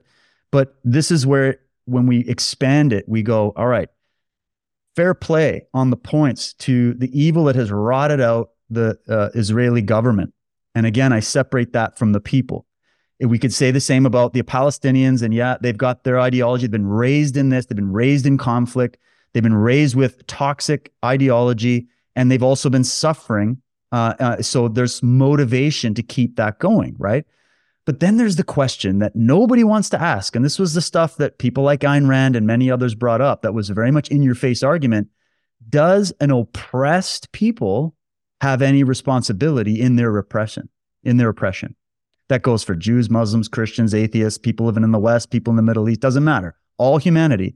What role, what responsibility do we play in voting in dictatorships, voting the evil ones in, and buying in to the little carrot on the string that they've crafted, a particular one for the West and a particular one for Christians and a particular one for Muslims and Jews and all these groups. They've nailed this centuries ago, that they can keep us following that carrot and having us play along. So they're guilty for that, but we're also guilty for buying it. Maybe not you and me, but I'm talking in general over time, our culture. So the rot that's happened in the West that you're pointing out, that the leftists are going to go, look at your colonialism, look at all this kind of stuff. And you're like, yeah, there was evils done, but we also brought a light to the world, and we also worked to fight that. And we're not out of the woods yet, and there's plenty of ways to go, and I'm the number one person doing that. But what do I defend? I defend the idea that was the founding principle that allowed for even something like free speech to exist so we can have this conversation. And that kind of free speech is not popular in the Islamic world, because they're kept under a particular ancient spell that is keeping that out of their lexicon of thought. But does that mean there aren't Muslim reformists that are trying their damnedest not to get their heads chopped off and also try to espouse those values in the Middle East? What about the Shah of Iran? Why did they kill that guy? Look at the photos from Lebanon. I got friends from Lebanon back in the 1950s and 60s of the women who were, very Western, very beautiful. They were showing their faces, right? And what came in was this radicalized Islamic ideology that was there to stop the formation of even an Iranian or Persian civilization from thriving. We had Jason Georgiani to talk about that. What happened in America? An amazing stand against the British Empire happened, right? And then what happened the next day? Oh, in come the infiltration from the Bavarian Illuminati groups founded on the same day. In comes, right? So then you go, okay, and then Canada and all these countries. So what's happened is we've been taken over from within, but we can't throw the baby out with the bathwater like the leftists are going to say and just destroy the whole thing. What we're doing is critiquing the rot so that it can be repaired. And that's why I say the Israelis need to do this. The Palestinians need to do this if they even want to, right? We need to do this and realize that the common enemy is not a race or a group or even a religion. It's the bad ideas. It's this radicalized sort of left-wing, extreme right, all this extreme ideology that was crafted, tailor-made in the secret societies that have been permeating our midst for centuries now. And so we got a lot of digging to do, and that's why it's very complex. And that's why I don't side with all the activists that are like, burn it all down and build up the new communist international. No, that's the argument of Klaus Schwab. And I'm not a fan of that guy, and I'm not going down that particular avenue, right? So that's just kind of my points on it. I tend to agree, right? I don't believe that, there's one group or race or, that's at the root of all evil. And, I don't believe in collectivizing anybody. So, I don't know, Gavin, if you have anything to say to that. Well, I always got something to say, but I 100% agree with what David is espousing there, man. And this has been so frustrating for myself as well, man. When either it becomes anti-Semitic or it becomes Jews run the world, and they are both equally ridiculous. And the thing is, neither one of those. For me, it's very simple, man. If something cannot be corroborated by reality, which is to say, the evidence is demonstrable. If you cannot corroborate something with reality, then it cannot be corroborated by truth. These are the same things. Truth extends beyond our perception of reality, right? I mean, let me not get too hung up on this philosophical stuff, but essentially, I love yes, it personally, so you're good. agree. You're good. But I wholeheartedly agree with what David's saying, man. I think we need to constantly refocus on this greater enemy, and they don't give a shit about religions. They precede the establishment of religions, and for them, they see that we actually all have an inborn desire to be part of some kind of tribe, right? Tribalism, it's actually inborn, but that tribe is humanity. And we have a blueprint. The overwhelming majority of us, of course, is a very small minority of legitimate psychopaths, but we have a blueprint in which we genuinely want to be aligned with the truth, with integrity, with kindness, with just simply doing the right thing, being a decent person, right? In fact, I would argue in relation to, the establishment of like what David articulates as Western civilization, I would say the best aspects of that have been created by just regular decent people. And then the toxic sides of the colonialism and the imperialism, that's on part of the elitists. And they always do it in a very calculated way where it appears to be beneficent, right? Oh, we're going to go help them because there's cannibals eating, or in the modern era with the neocons, we're going to go because it's terrorists, right? Like it's always something that seems beneficent, and it plays on our inborn desire to actually create a better world and snuff out the evil. So I think it's so important that we 100% we do that. One thing I do want to comment on, aside from that, is this notion of blowback, man. I think it's so significant that people understand the human psychology behind this, because it's true on the micro level and on the macro level. So I come from a crazy background. I grew up in a very violent home. And oftentimes what happens is you become an echo, right, of the world in which you grew up in. And so naturally, as I grew older, it was a bit of the opposite direction where I had a very violent response to bullies. But naturally, you become a product of your environment. Now, the deep irony is, if you look at the pogroms that took place in Russia, in the Kingdom of Russia, it created a great deal of radical left terrorism, like legitimate terrorism. And very interesting, there was a group that had all kinds of members, including some figures that were instrumental in founding Israel. It was called the People's Will, and other associated groups, translated from Russia into English, the People's Will. And they embarked in a lot of high-level assassinations, and one of them was actually Tsar Nicholas II. And it's very interesting. People can go look this up. This is actually considered to be the first suicide bombing attack. And there was an earlier attack that was attempted on the life of the Tsar by a Jewish dude, but it was thwarted. Jewish, right? I mean, because nihilism dominated their views. So when I say Jewish, I mean, just it was in terms of their ethnicity. These were not religious people. They were dominated by Karl Marx view of the world and the opium of the masses, right? Religion. And so they were. And don't forget, Marx was also Jewish, allegedly.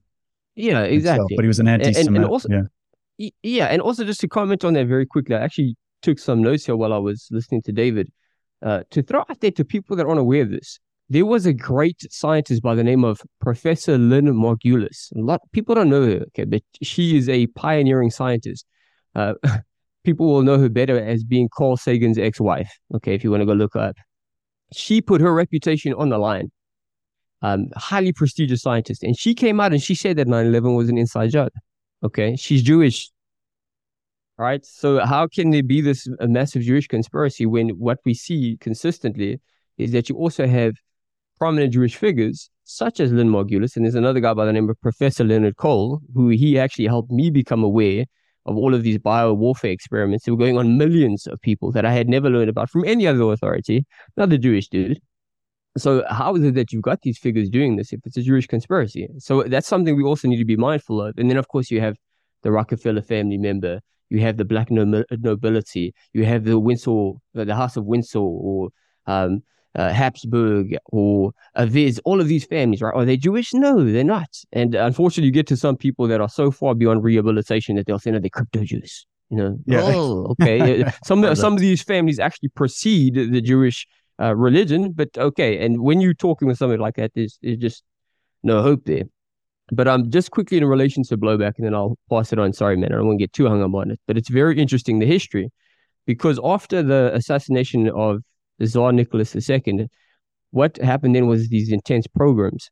But the repression against the Jewish community had already been taking place very stringently. They were actually recruiting children into the military, Jewish children. And so a lot of Jews were very rightfully angry about this. And keep a long story short, they were radicalized and they legitimately they engaged in terrorism. And it wasn't just Jews, they were a minority. It was all kinds of people, but the Jews took most of the blame, which is why there were the pogroms. A lot of these figures started to actually migrate to Palestine. They went to other parts. Most of them actually went to the US, which is very interesting if you also look into that history. And this included two really prominent figures, man. One of them was the first mayor of Tel Aviv. He actually was imprisoned for his involvement. And this is a legitimate terrorism organization. This isn't just me saying like semantically. They were openly terrorists. He was the first mayor of Tel Aviv. And then the second guy was a guy by the name of, so after he was jailed and he came to Palestine on the patronage of Baron Edmund de Rothschild, who also played a very significant role in the founding of Israel. And then the second guy was a guy by the name of Pinhas Rattenberg. And I may be butchering his name because I've only read it. It's very little information like available to digest about this guy. But he was actually implicated in assassinations. He was also a radical left dude. And he was the guy that brought electricity to Israel. So a seminal figure, some seminal people in the foundation of it. But I'm kind of getting lost in all the details here. The whole point was that you get this relationship that goes back and forth where the abuser can easily start to become abusive itself. Even with, if you look at the history of Protestantism and the, I can't remember exactly the inquisitions, right, of the Catholic Church. Well, then a lot of these Protestant individuals, they went to other parts of the world and they just kind of engaged in the same kind of methodologies. And if you look at the Rwandan genocide, what happened is you actually had the people who were oppressed formerly, and then they went ahead and they committed the genocide.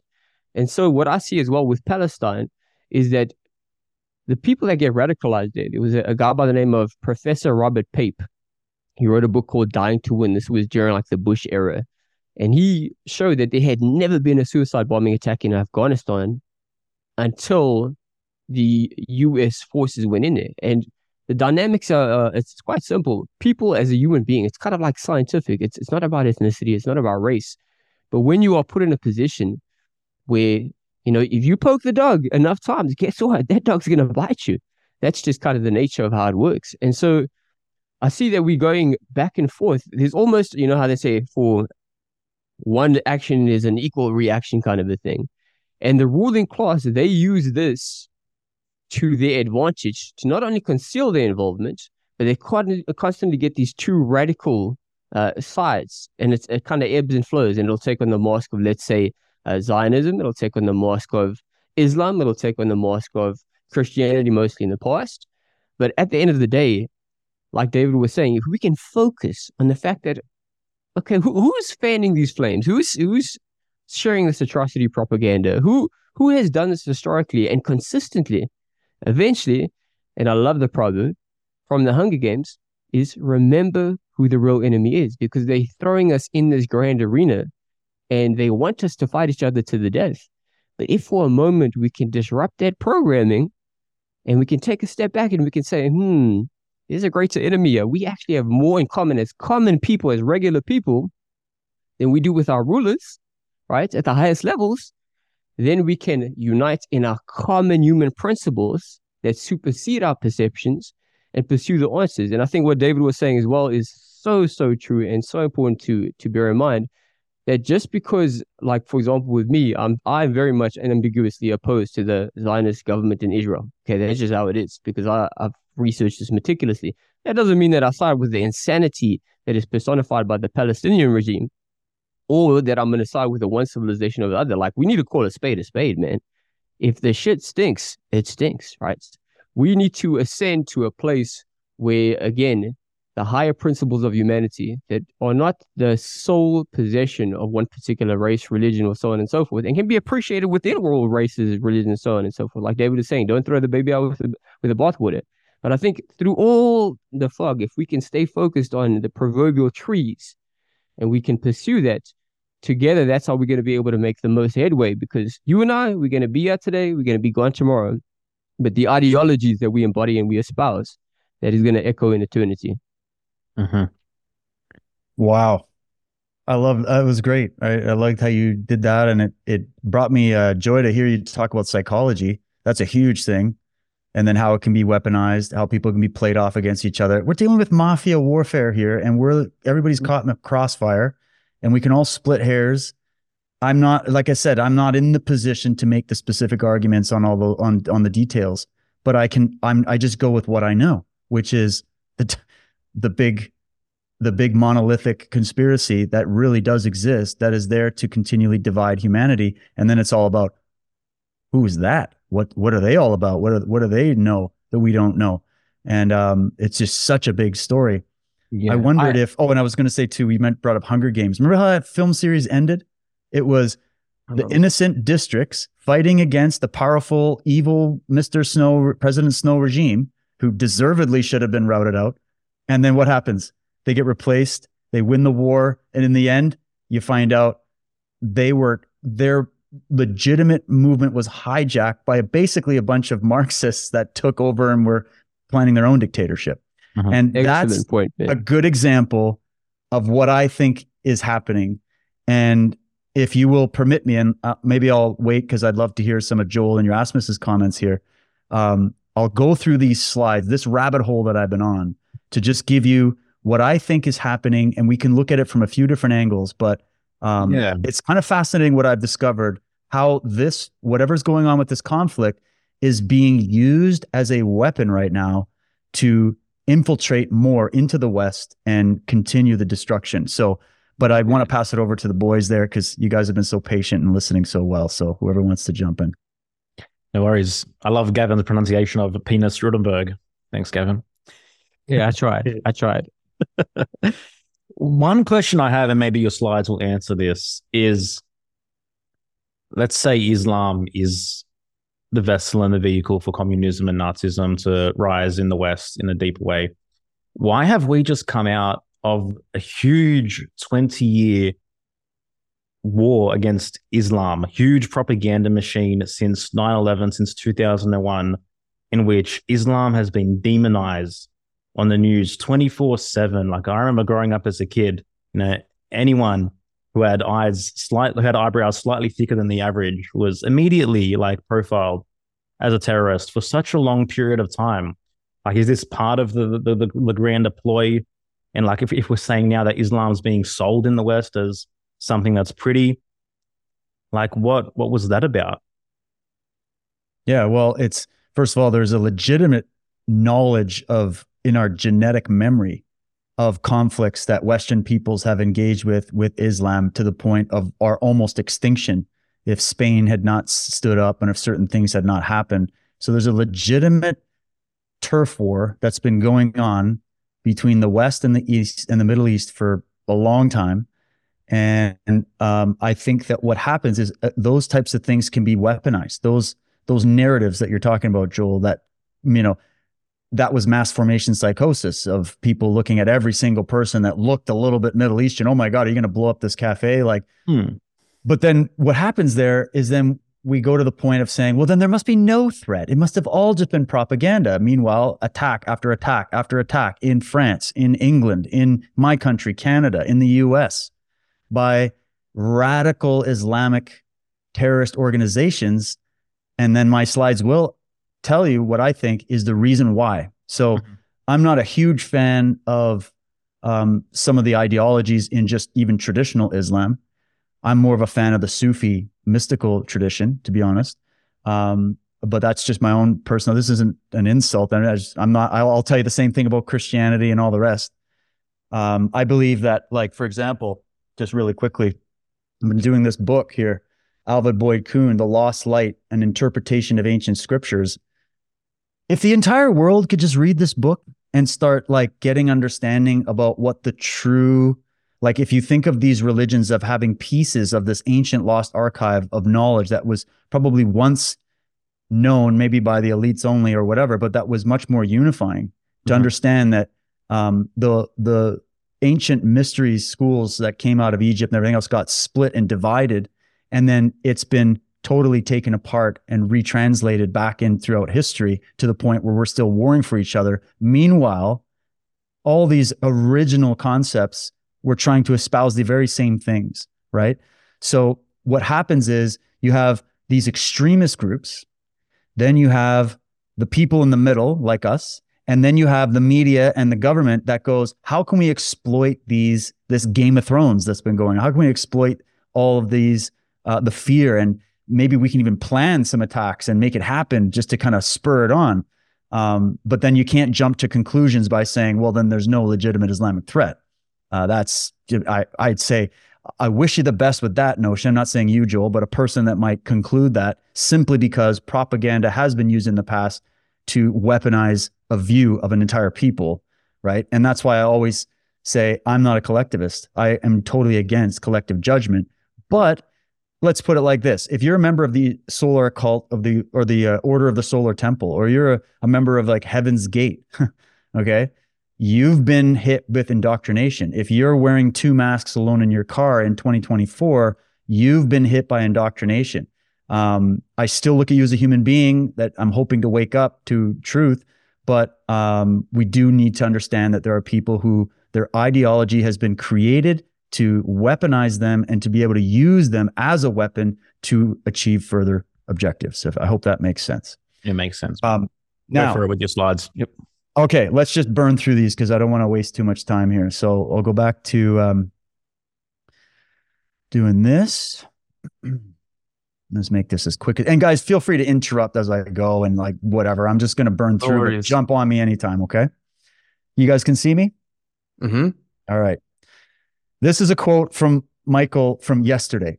And I just thought this is sort of summed up something I've been trying to say for a long time, and I know something he's been trying to say, which is that all the nations are deceived about the origin of the ancient feuds that have split the world. All the nations are. So this is an issue where we're all battling a superficial surface level of these old feuds and conflicts. Meanwhile, there's maybe 10 people on the planet that even know what actually really fucking happened, okay? And this has been a weapon. This hiding of this history has been a part of the way that the true mafia, the true cabal, if you will, which is probably more like a bunch of cabals that are also competing with each other, that they have been utilizing, is to hide the facts of history from our eyes, especially the origins of where these came from. And the biggest thing would be everything we've just been talking about, that it wasn't just some Jews and Muslims and Christians fighting it out, that there were forces steering that into place, like on the grand chessboard, and stimulating and infiltrating and working behind the scenes to create these splits and these feuds. Now we got to talk about this. And this is, I know you guys know what this is, but a lot of people listening have probably never heard of this before. And when I started going down this, I didn't even jump into it right away. And now that I have, it's incredible. This was the capturing by what I think came from the Eastern secret societies. So we talk about it in a show on Unslaved called the Eastern Illuminati. That they have their faction over there and they've installed a certain faction over here, and it's all the same Gatorade in the end, but it's just different flavors. Okay. So on the Islamic side, and this again is not to attack Islamic people as people or Muslims or Arabs. This is to talk about the bad ideas that infiltrated in your midst, and you are 100% able to also point and say, yeah, Christianity too. Yeah, I agree with you. Okay. So I'm not here to just beat one up. We're just going to focus on it because it's very related to what we're talking about. So Islamo-communism, we've done maybe 10 shows on it, on Enslaved. I'm just showing you here. This is just an example of like the Islamic Bakaye Workers' Party. Their ideology is Islamic and communist. You also have this thing called Islamic socialism. These are just official sources to start with. Islamic socialism is a political philosophy that incorporates Islamic principles into socialism. As a term, it was coined by various Muslim leaders to describe a more spiritual form of socialism, which is always the argument. Islamic socialists believe that the teachings of the Quran and Muhammad, especially the zakat, are not only compatible with the principles of socialism, but also are very supportive of them. And just to make a quick note, if you go look up something called Christian socialism, you'll basically get the exact same description, okay? And it'd be the same with the Jews. This is a book that everybody needs to read. It's James Billington. He was a librarian for Congress, and he wrote a book, A Fire in the Minds of Men. And he just has this incredible statement. I'm just going to move. I don't know if I can move you guys so I can actually read this. Either way, I'll struggle through it.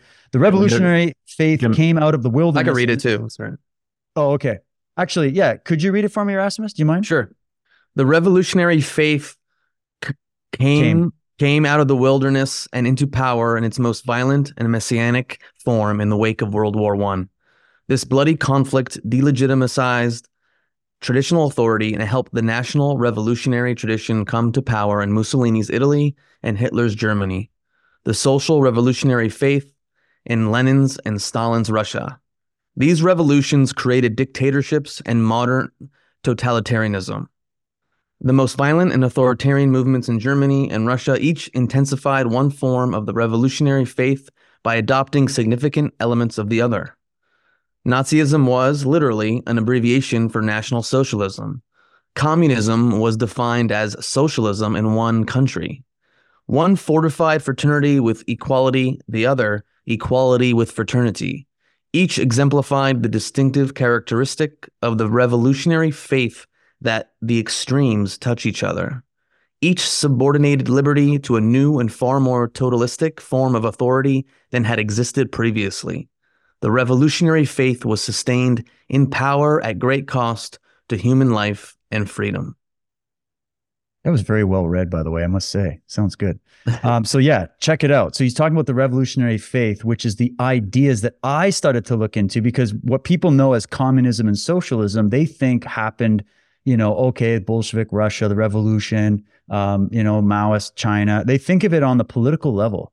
But what I discovered in my research with Michael and getting into some of the books and the references and people like James Billington is that this was something that ultimately was born in secret societies and Masonic fraternities. Okay, so that's where it was cooked up in the bellies of these secret societies in 1700s. It goes even further back into the medieval period, by the way. I found traces of the exact same thing going back way into the Dark Ages. You could even talk about how it was an element that maybe triggered the Dark Ages. And we see it still alive today, okay? And then we get into, I almost named this presentation, Follow the Fists, all right? Follow the raised fist. This is the fist of revolution, the revolutionary face. This is one of their number one symbols. So I'm just going to take you on a quick little journey here that got me going, wait a minute, there's something going on here. So here it is, Soviet Union. There's the big star, raised fist, people unite, fight the power, the whole deal. There we go, right? Continuing into some more. We got the Christian Knights of the Rose. There's your Knights of Malta Cross right there. So you got the two lions, the royal lions, the shield, the crown, and they're all sort of on the same page. You have the Socialist International logo. And for those that don't know about the Socialist International, you can go read up on it. And guess who led the Socialist International for at least 10 years? Antonio Gutierrez, the current chief of the United Nations. Right before he became the chief of the United Nations, he was the leader of this organization, which has a different rendition that I think goes back to a little bit further back, where you have the closed fist holding the rose. Think of the Tudor rose. The rose has a lot of symbolic aspects, even in Freemasonry. But again, there's your closed revolutionary fist. And we got your Black Lives Matter protests that happened, oddly enough, at the height of the pandemic of 2020, where thousands of people in all countries all at once lit up over Black Lives Matter. And yet everybody else that would maybe have like 50 people gathering to protest the government mandates, they were told that they were spreading COVID and they couldn't be protesting. But these are the approved protests. And this is going to get to another point as we go. There we go. It's right on the symbolism. Black Lives Matter. Of course, Black Lives Matter, but all humans matter. And we know that this was a Marxist organization founded by self-admitted Marxists, by the way, who ended up taking a lot of that money that people donated out of the goodness of their heart, and they bought a bunch of mansions in Beverly Hills with it, just like a lot of the others that have come before them. There you go. Oh, and then these start to show up at the BLM rallies as we move ahead. You've got the LGBT community showing up. We're solidarity with our fellow oppressed victims that we must go out and support. And then we get the same thing with Ukraine. I stand with Ukraine. We all remember that. There's your resistance. They're all over. We had them here where I live in Victoria, the protests. I think I counted one time I went down there. First of all, when I went down to a lot of these events, there were these actual Communist Party of Canada booths that were set up to hand out pamphlets to the protesters to stand with Ukraine. So they knew right away. And I've heard reports in England and also in Toronto and Ottawa at the current Free Palestine protests that are lighting up all over the place, where the exact same phenomena happens there, where the leftist groups get in there and go, hey, this is our opportunity. There's Mr. Stephen King, stands with Ukraine, got the raised fist. Kind of got an idea after watching his Twitter account over the few years, what kind of a mentality he has. But again, we're just looking at the symbolism. And then here we have it with the feminist movements, right? The same thing. The future is female, give us women's rights, abortion rights. And, they're very good, these groups, at finding some talking points that may even have some truths to them, but they know how to weaponize it to push the ultimate goal, which is to bring socialism into the West. Got your My Body, My Choice, which only counted, maybe during like 2018, 2019 with the feminist abortion rallies. But suddenly that got turned off. And all of these same people marching in those protests were suddenly for the mandating of a biological mRNA weaponized experiment. And so My Body, My Choice only counted in certain instances, but not others. There you go. Raised fist. You got your trans rights or human rights. That's the next thing that's come into town lately as the new thing. It's the new, everybody's changing their Facebook profile picture. And once again, same Marxist fist. You got it in the background there on the left. You've got your Queer Momentum executive director, who's just got a load of this like leftist, Marxist, Che Guevara-like decorations in the background, telling you who she's with. Then you've even got the American left, one of the most infiltrated groups and political antagonistic groups you can imagine, funded to the tune of billions from champagne socialists in Switzerland and everywhere else. And of course, we're getting together to fight coronavirus now. We're going to have a revolution against coronavirus. Here's all your Extinction Rebellion crowd with the same thing about the climate, same refrain, same, we're oppressed by nature now. Oh, nature is the oppressor. And to extend to that, it's all the governments not doing enough to stop global warming, because of course we only have 10 years left to live unless we radically concentrate power in the hands of the few. And then here we go. These are where we start to go, okay, regardless of the actual debate about Israel-Palestine, what I'm trying to do with this is zoom out and say, at the very least, it's being co-opted as an opportunity, because these are in Western countries. This is in Toronto. All right. Toronto is currently, every weekend, all the highways are being blocked. Buildings are under siege. It's incredible what's going on. And it's galvanizing the Islamic world, and especially the recent immigrants to the Western world. They're galvanizing around this issue. And lo and behold, here we go. The raised fist in the Palestinian colors. It's everywhere, all over these protests. Look at this. Zionism is racism, Free Palestine, revolutionary communist group. I mean, they just come right out for this. So then you go, okay, so this got me into, well, let's look at some of these liberation groups. Because do you remember the Viet Cong in Vietnam? What was the Viet Cong? It was the Liberation Army. It was the Liberation Front. To do what? They were the communist terrorist groups that were leading the resistance there. And they were the Vietnamese Liberation Organization or Vietnamese Liberation Group. Well, we have, I think, and again, to separate from the Palestinian people, who I believe are equally oppressed by these motherfuckers, right? The PLO and the Hamas, which are agents of Iran and Hezbollah and the big Eastern Illuminati groups behind them. This is how they flood in and create more of that or oppressed versus oppressor narrative in the people.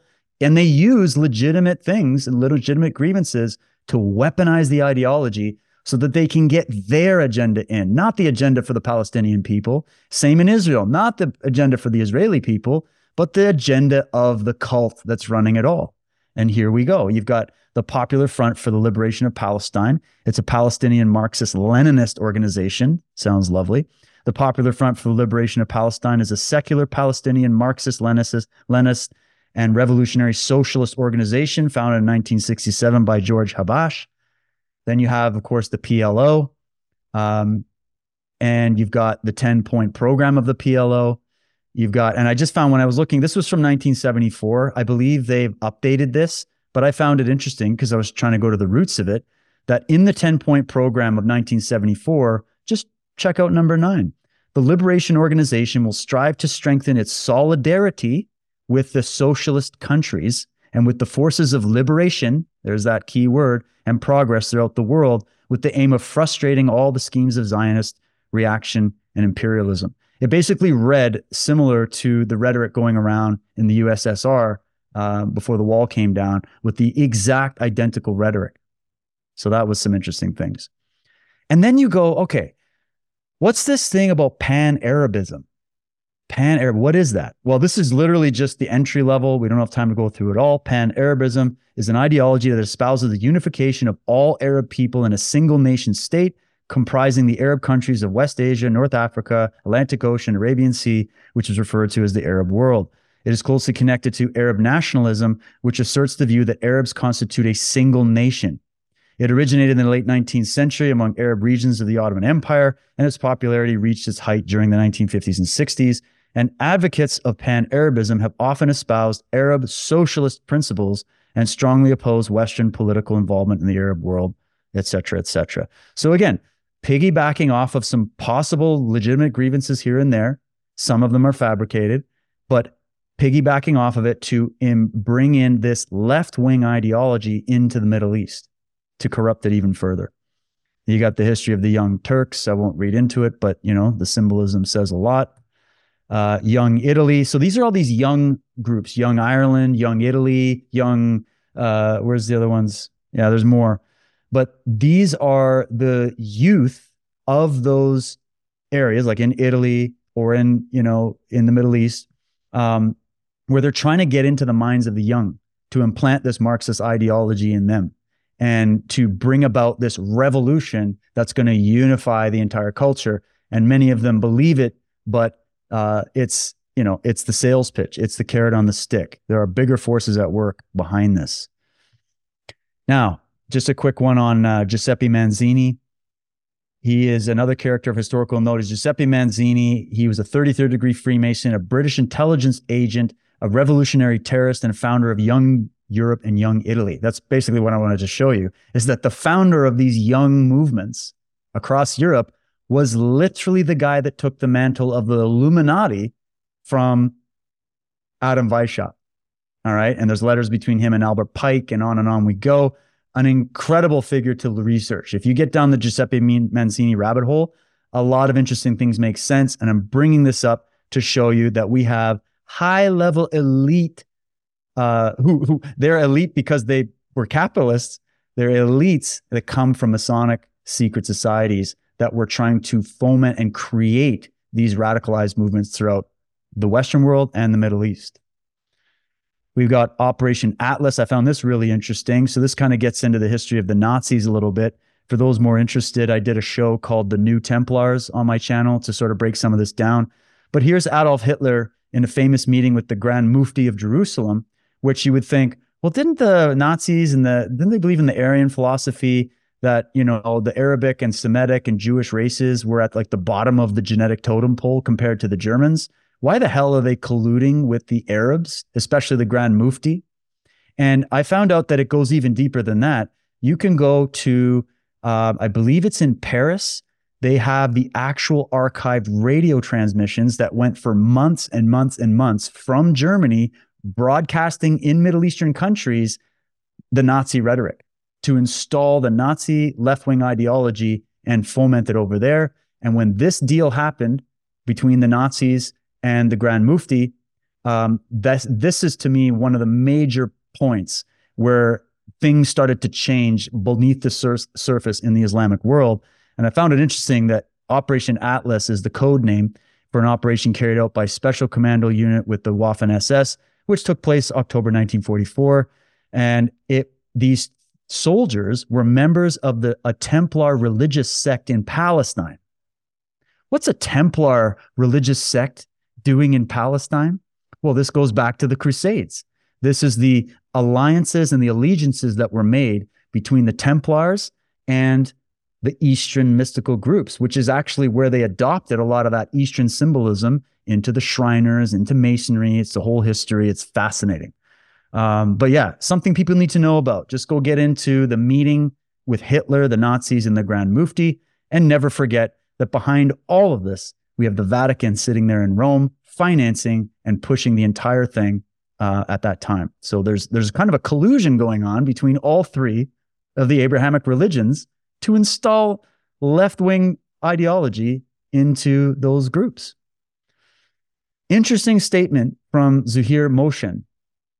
He was leader of the pro-Syria Sakia faction of the Palestine Liberation Organization. So basically he was the leader of the PLO back in the day. And he had an interesting statement. I'm not saying I agree with him. I don't even know. I just thought this was interesting to point out something where he said, the Palestinian people do not exist. There is no difference between Jordanians, Palestinians, Syrians, and Lebanese. We are all part of one people. This is that pan-Arabism thing. The Arab nation, just for political reasons, we carefully underwrite our Palestinian identity because it is of national interest for the Arabs to advocate the existence of Palestinians to balance out Zionism. The existence of a separate Palestinian identity exists only for tactical reasons. And I think this has to do with some of the stuff that they were getting from the Nazi groups that came in there. And they were encouraging them to move on with this. And what united this incredible, these two opposing ideologies that you would see on the surface of Islam and Nazism was the hatred of the Jews. And there was reasons for it. And I think it had more to do with elements that came out of Jewish culture and not much about the racism that a lot of people think it does, but that's another discussion. I'm going to skip this. Okay. Then we get into the funding. So we kind of just a little history. This is what I started looking into. What the hell is Soros's organizations doing, donating to a lot of these groups? Because it's about fomenting the division. It's about keeping the division going. There's a bigger thing going on because we know Soros is behind all these raised fist movements, or one of the financiers. And we also know his history. So he's pro-Hamas. And if he's pro-Hamas, I got some bloody questions about it personally. There's some more on it. There's videos. I got loads on this stuff of the actual receipts. But there you go. The Tides Foundation. Look at the funding of the pro-Palestinian protests. There's no doubt Soros has always been anti-Israel. He's always been anti-Israel? Oh, yeah. It's funny. Open. It's funny that, though. There's a big story that's there because there's what they tell you and then there's what they do. And I follow the money. So when you follow the money, it's also interesting. But you're not necessarily wrong there because, remember, the rise of this far-left ideology in Israel, right? So he's pro that Israel. He's not pro what benefits the Israeli people or even Judaism for that matter. So there's a difference. Josh posted this. This was an interesting meeting. George Soros' son meeting with Abedin or whatever her name is, who is literally one of the top females in the Muslim Brotherhood. There's a whole history there. I think a lot of information is about to drop about what's going on in this picture. We'll wait for Julian Assange to be released, and we'll go from there. Then we get into some of these groups that, again, are getting on the bandwagon, going, oh, this is our time to shine. Action for Humanity. You get into a lot of the websites of these charities.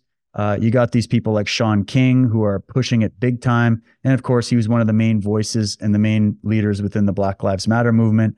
And so, you see these Marxists just jumping on every one of these revolutionary movements, because I think their ideas are not necessarily just about saving the poor children, but about installing their ideology. They're all paid. A lot of them are involved probably in intelligence and whatnot, but that'd be something else to discuss.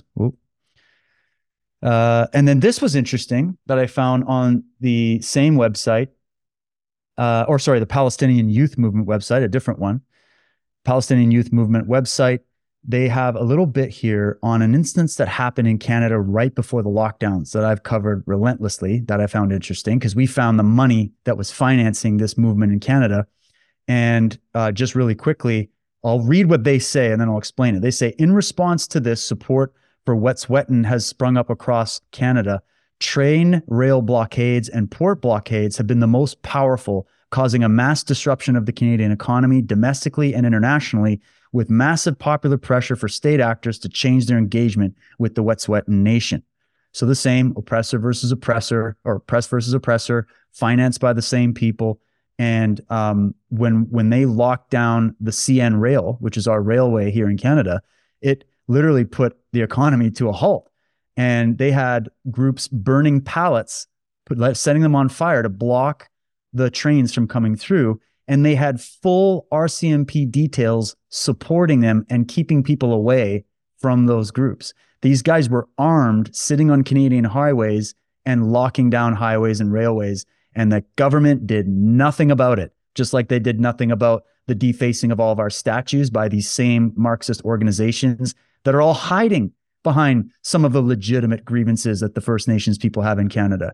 The pushing of all these burial sites all over the place to say there's thousands of children's bodies. We got all the bones. They're here. We just found them from the evil, history of Canada. And then yet not a single artifact or bone or piece of evidence has ever been found. And I'm also one to say that doesn't mean these evil things didn't happen. It just means the evidence was erased. But what I'm bringing this up for is, didn't we have a trucker protest in Canada during the lockdowns to try to protest literally just the mandates that the government put on Canadians that broke our laws and broke international laws? And they just let out of prison some guys who were just dads who happened to be standing in Coutts, Alberta, trying to blockade that bridge as a demonstration. So when I'm seeing selective support by the government, the media, and the social media for certain causes, but not others, I just got some questions. Just want to go through this. And then, of course, the selective outrage thing. That's enough. I just wanted to show you that stuff. I think that's the most important part of it. But I'll rest my case there, gentlemen. Thank you, David. Gavin, I'm sure you have some things to offer up. Oh yeah, I got some really interesting insights to actually complement on that. So there's a lot to be said about all of that, man. I wrote 2 pages because you jump in from one thing to the next day. Very dense in terms of the knowledge, a lot to consider, man. Again, I wholeheartedly agree with David that there's just bigger plays that people always need to be mindful of, man. Never take things at their surface impression, and always ask the very pragmatic and practical question: who really stands to gain from events that transpire? And oftentimes we only learn about this in years. I mean, one of the things about this generational conspiracy, legitimate conspiracy, is these people are very patient, man. They dedicated. They dedicated with the same veracity and intensity as we are dedicated to the principles of humanity. They dedicated to their principles, if you want to call it that, of skullduggery and sadism and causing harm and just doing the inverse of that which we embody. But in relation, and you're going to find this very interesting, David, but I mean, all of you are, your listeners too, I recently became aware of this. It's mind-blowing. So there's a whole other element in relation to the founding of Israel and back when it was Palestine. In the mid-19th century, so the mid-1800s, excuse me, high-ranking members of the British Empire were talking about resettling the Jews for geostrategic reasons. Now, of course, they also dressed it up as being this is God's will and so on and so forth. But always for geostrategic reasons when you really get into the proverbial meat and potatoes, when you get into the soil and you dig into it. So what I found, and this is so mind-blowing, is they began to infiltrate. I mean, in a previous podcast, listeners can go ahead and watch that we actually did together, where we explored kind of how there was this Ottoman public debt administration and how there were external forces that gradually infiltrated the Ottoman Empire, which back then was known as the sick man of the Middle East, and brought it down. And this was during a time of course, legitimate colonialism. So there were lots of resource wealth. There's a lot of geopolitical reasoning behind wanting to go into this land. And so what the British convinced the Sultan to do, because there were also internal uprisings, right? History is always very complex. There were internal uprisings within the Turkish Empire of competing factions and rebels. And what he made a deal with, he said, look, we'll offer you protection if you let us have a consulate and we can facilitate trade and we can gain access to your region. So the point being, mid-1800s, they had their eyes on this piece of land, the British authorities. This is where it gets very interesting. If you look at the Balfour Declaration, I didn't know this. We know about, obviously, Lord Rothschild, right? It was made out to him by Balfour, right? What we don't know is that there were actually several authors involved in this. Two of those authors was Alfred Milner and a guy by the name of Leo Amery. These two dudes were trustees of Cecil Rhodes' will. Yeah. In fact, the guy, Leo Amery specifically, he was a trustee for the longest period of time. Cecil Rhodes was the guy that had this obsessive idea to create, and it's unambiguous, anybody can go look it up, to create kind of like a secret empire, a secret conspiracy to expand the control of the Anglo Empire abroad to reabsorb the United States into its orbit. And they did this through the Roundtable group. And this is not very difficult to find. About 10 years ago it was, and you had to go to somebody like Professor Carroll Quigley, who, I mean, if people aren't familiar with him, you need to look into this dude. He's legit. He actually comes from the Ivy League schools. Yeah. He's a mountain to rely on in relation to evidence. And he really illuminated so much of how the globalist structure works. So the Roundtable group, their thing was, and it's openly, you can even find this in Wikipedia now, which shocked me when I went to go look it up.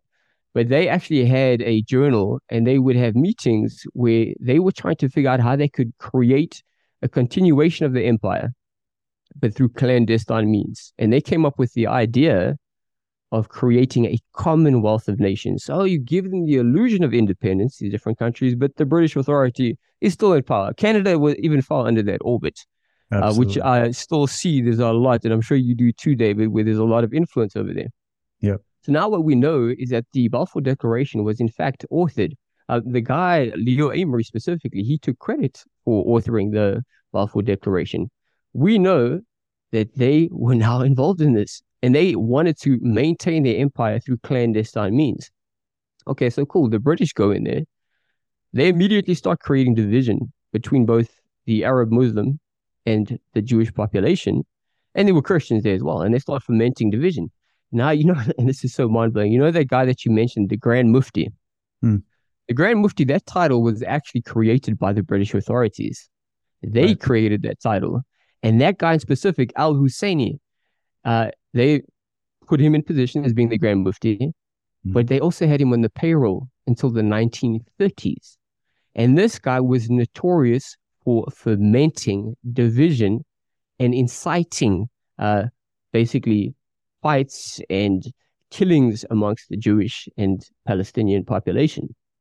So what's my point in doing this? Even that guy, Vladimir Zehev Jabotinsky that I mentioned earlier, the founding father of revisionist Zionism, he also worked with these same authorities. He worked very closely with Leo Amery. He founded something called the Jewish Legion with Pinhas Rottenberg. I know I'm butchering the dude's name, Joel, but he founded it alongside him. The Jewish Legion fought under the British administration. So immediately what you see now is these very underhanded, shadowy forces as personified through the Roundtable group that are involved in both sides. And Vladimir Zahev Jabotinsky and the so-called Grand Mufti al-Husseini, these were two of the most divisive, evocative figures in Palestine. So then what happens? Okay, they foment all of this insanity. They create large-scale divisions that didn't really exist prior to the Balfour Declaration. I mean, people, I'll refer them to the previous podcast we did, where we kind of explored this history. And that is just to say, that is a really important point, that it's not like Jews and Arabs have always been fighting, or Christians have all, like, there's these instigators. Yeah. Yes. And the fact that this Roundtable group is now also involved in this whole charade, that raises huge red flags, because at that time, if we just, again, I like to try to corroborate things with reality. You look at different examples in history. At that time, during the scramble for Africa, the British Empire implemented various policies of divide and conquer between the native populations, even in Sudan. I think it is Sudan. I hope I'm remembering this correctly, where they divided the North and the South, who are still at war to this day. The Rwandan genocide, oh no, sorry, that was Belgian. So it was Sudan, and the other one was, I think, Uganda. They did the same thing in Uganda, where they played the populations off against one another. To this day, if you trace the business dealings and the influences in those economies, you can trace it back to the British Empire. Not solely to them, but to individuals, powerful individuals and families within the British establishment. Now, within Palestine and what would later become Israel, all of this madness happens, and then there's a string of terrorist attacks, and it is a powder keg. It's in the history of how, like, between the Nakba and the Declaration of Independence, merging those two things together, it's insane. And what does the British administration do? They instigated this conflict in a aggressive way that is absolutely indisputable, and then they just leave. But they still had financial control in many of those regions. So David talking about this, I figured, man, this is such an auspicious moment just to mention that. I'm still in the early phases of researching all of this, but as they say, many hands make light work, and many minds make it easier to illuminate the truth. So I thought, let me go ahead and take an opportunity just to compliment on that. Then the other thing, just in relation to the whole, like, left-wing political thing, right? I try my best to pull the semantics, pull the language away from the propagandists, because each one of these words, these phrases, it has a highly emotional connotation attached to it that is very much subjective to certain populations. So if you ask 100 people, what does socialism mean to you? You're going to get 100 different answers. Same thing with capitalism. Same thing with all kinds of stuff. And because of the complexity and the ambiguity and the abundance of history, and all the different players and all the different factors and the co-opting and all the duplicity, there is no shortage of examples from both sides to say, oh, that's what's wrong with capitalism, that's what's wrong with socialism, and so on and so forth. I'd argue that there's probably more examples with like collectivism. That's why I like to call it collectivism, because it's a mob mentality, you know? Yeah. And this gets weaponized by all the powers that be. At the highest levels, they like to privatize the gains. I think it was Professor Anthony Sutton that said this. They privatize the gains for themselves, and then they kind of make it communistic below, right? It's, oh, you plebs, you know, and they just use us as a proverbial trigger to fight against one another. But within all of that, there's actually legitimate, good, decent people that align themselves innocently with being a communist or a socialist. And one of the examples I like to use, and it's a very challenging example, but I encourage people to look at a video I did very recently on, like, the crazy shit that was going on in South Africa, who I said, dear black people and dear white people, remember who the real enemy is. The Black Panther Party, not the new Black Panther Party, which certainly looks like a psyop, but the original Black Panther Party, although they embodied socialist views, this was a formidable organization. They fed the common people, they policed the police, and they did a lot of good things. Okay, and I know that sounds very controversial. You're like, oh, okay, there's a landmine, and it is an emotional landmine. It's deliberately been implanted there. But if you look at them, for example, Fred Hampton, great revolutionary guy that was actually unifying all the races through something called the Rainbow Coalition. And he brokered a peace between the most violent gangs. Chicago at the time had the highest crime rate in the whole entire US. He brokered a peace between the poor white people, which were the Young Patriots, the Latinos, the Asians, and also, of course, the blacks. And then I'm sure there's other races involved there. I mean, to me, it's just all fucking human beings. We just come from different circumstances. And he unified all of them against basically what he saw as being the same enemy. And to me, that is a positive thing. And they got, I mean, there's a lot of negatives to it as well, but they were feeding poor people. They were helping to educate them. They were doing really good things. And they got targeted in a horrible way. If you actually look at the history, like Alma Geronimo Pratt, who, just a piece of interesting trivia for people, was Tupac Shakur's uncle. If you look at him, he was wrongfully arrested. Several decades later, then the evidence comes out that they concealed in court that he was wrongfully arrested. The same thing with Albert Woodfox. He spent more time in solitary confinement, over 40 years in solitary confinement, than anybody else. Fred Hampton, he was assassinated, and Medgar Evers, I think, was the other guy's name. I can't quite recall now. And then the government was found decades later being guilty of a targeted assassination. My point being, there are good people within every single walk of life.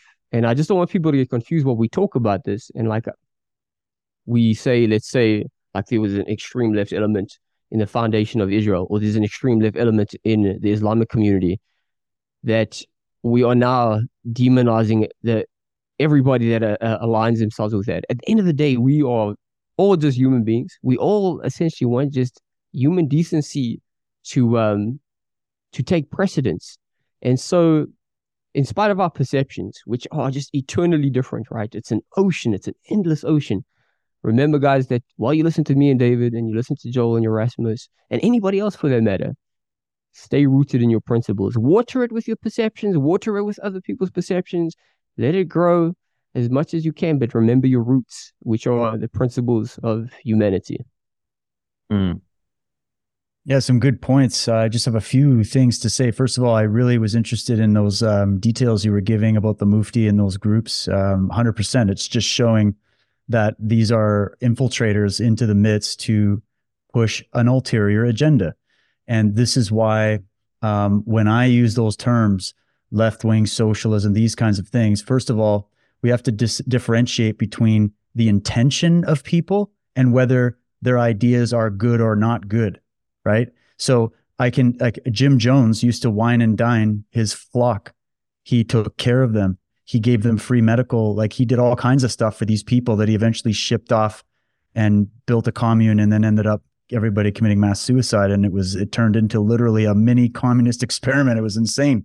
So the medics, the Knights of Malta, and the medical groups, the doctors, Big Pharma, they've done a lot of good, right? The Red Cross done a lot of good, but they're also backed by an insidiously evil anti-human force that has caused more harm than all the wars combined, right? So, I feel like, and then the good people showing up at those rallies that you might be referring to that say, I identify as a socialist, right? They just don't know what they're talking about. And they're just the good-hearted, well-meaning people. It's the old thing, I grew up as a liberal, but when I finally matured, I saw that, I'm seeing through a lot of that, right? And then there's also the distinction between, okay, are we talking classical liberalism, which is a lot more aligned with Western values that I support, versus the liberalism of today that is so batshit crazy they don't even know what way is up or down, right? 100%. And then the it changes historically, right? Yeah, also. Exactly, it does change historically. It changes historically. They do the total inverse. But this is the question. Is there legitimate oppression, and is there legitimate resistance groups? How do we now discern what is a legitimate resistance group? What do you do if you're oppressed? You resist, right? How? Becoming what you hate? Is that resistance? What we're doing is resistance. Yeah. But I mean, if survival's literally threatened, I haven't been in that position. I don't know if you guys have. Look, I have. Yeah, you regress to a very primordial fight or flight state, 100%. Of course. Yeah. Of course. But I know what David's saying, that we need to have a revolution of the mind, man. That is what I'm all about. But there is no such thing as a revolution without a revolution of awareness. That's the only revolution.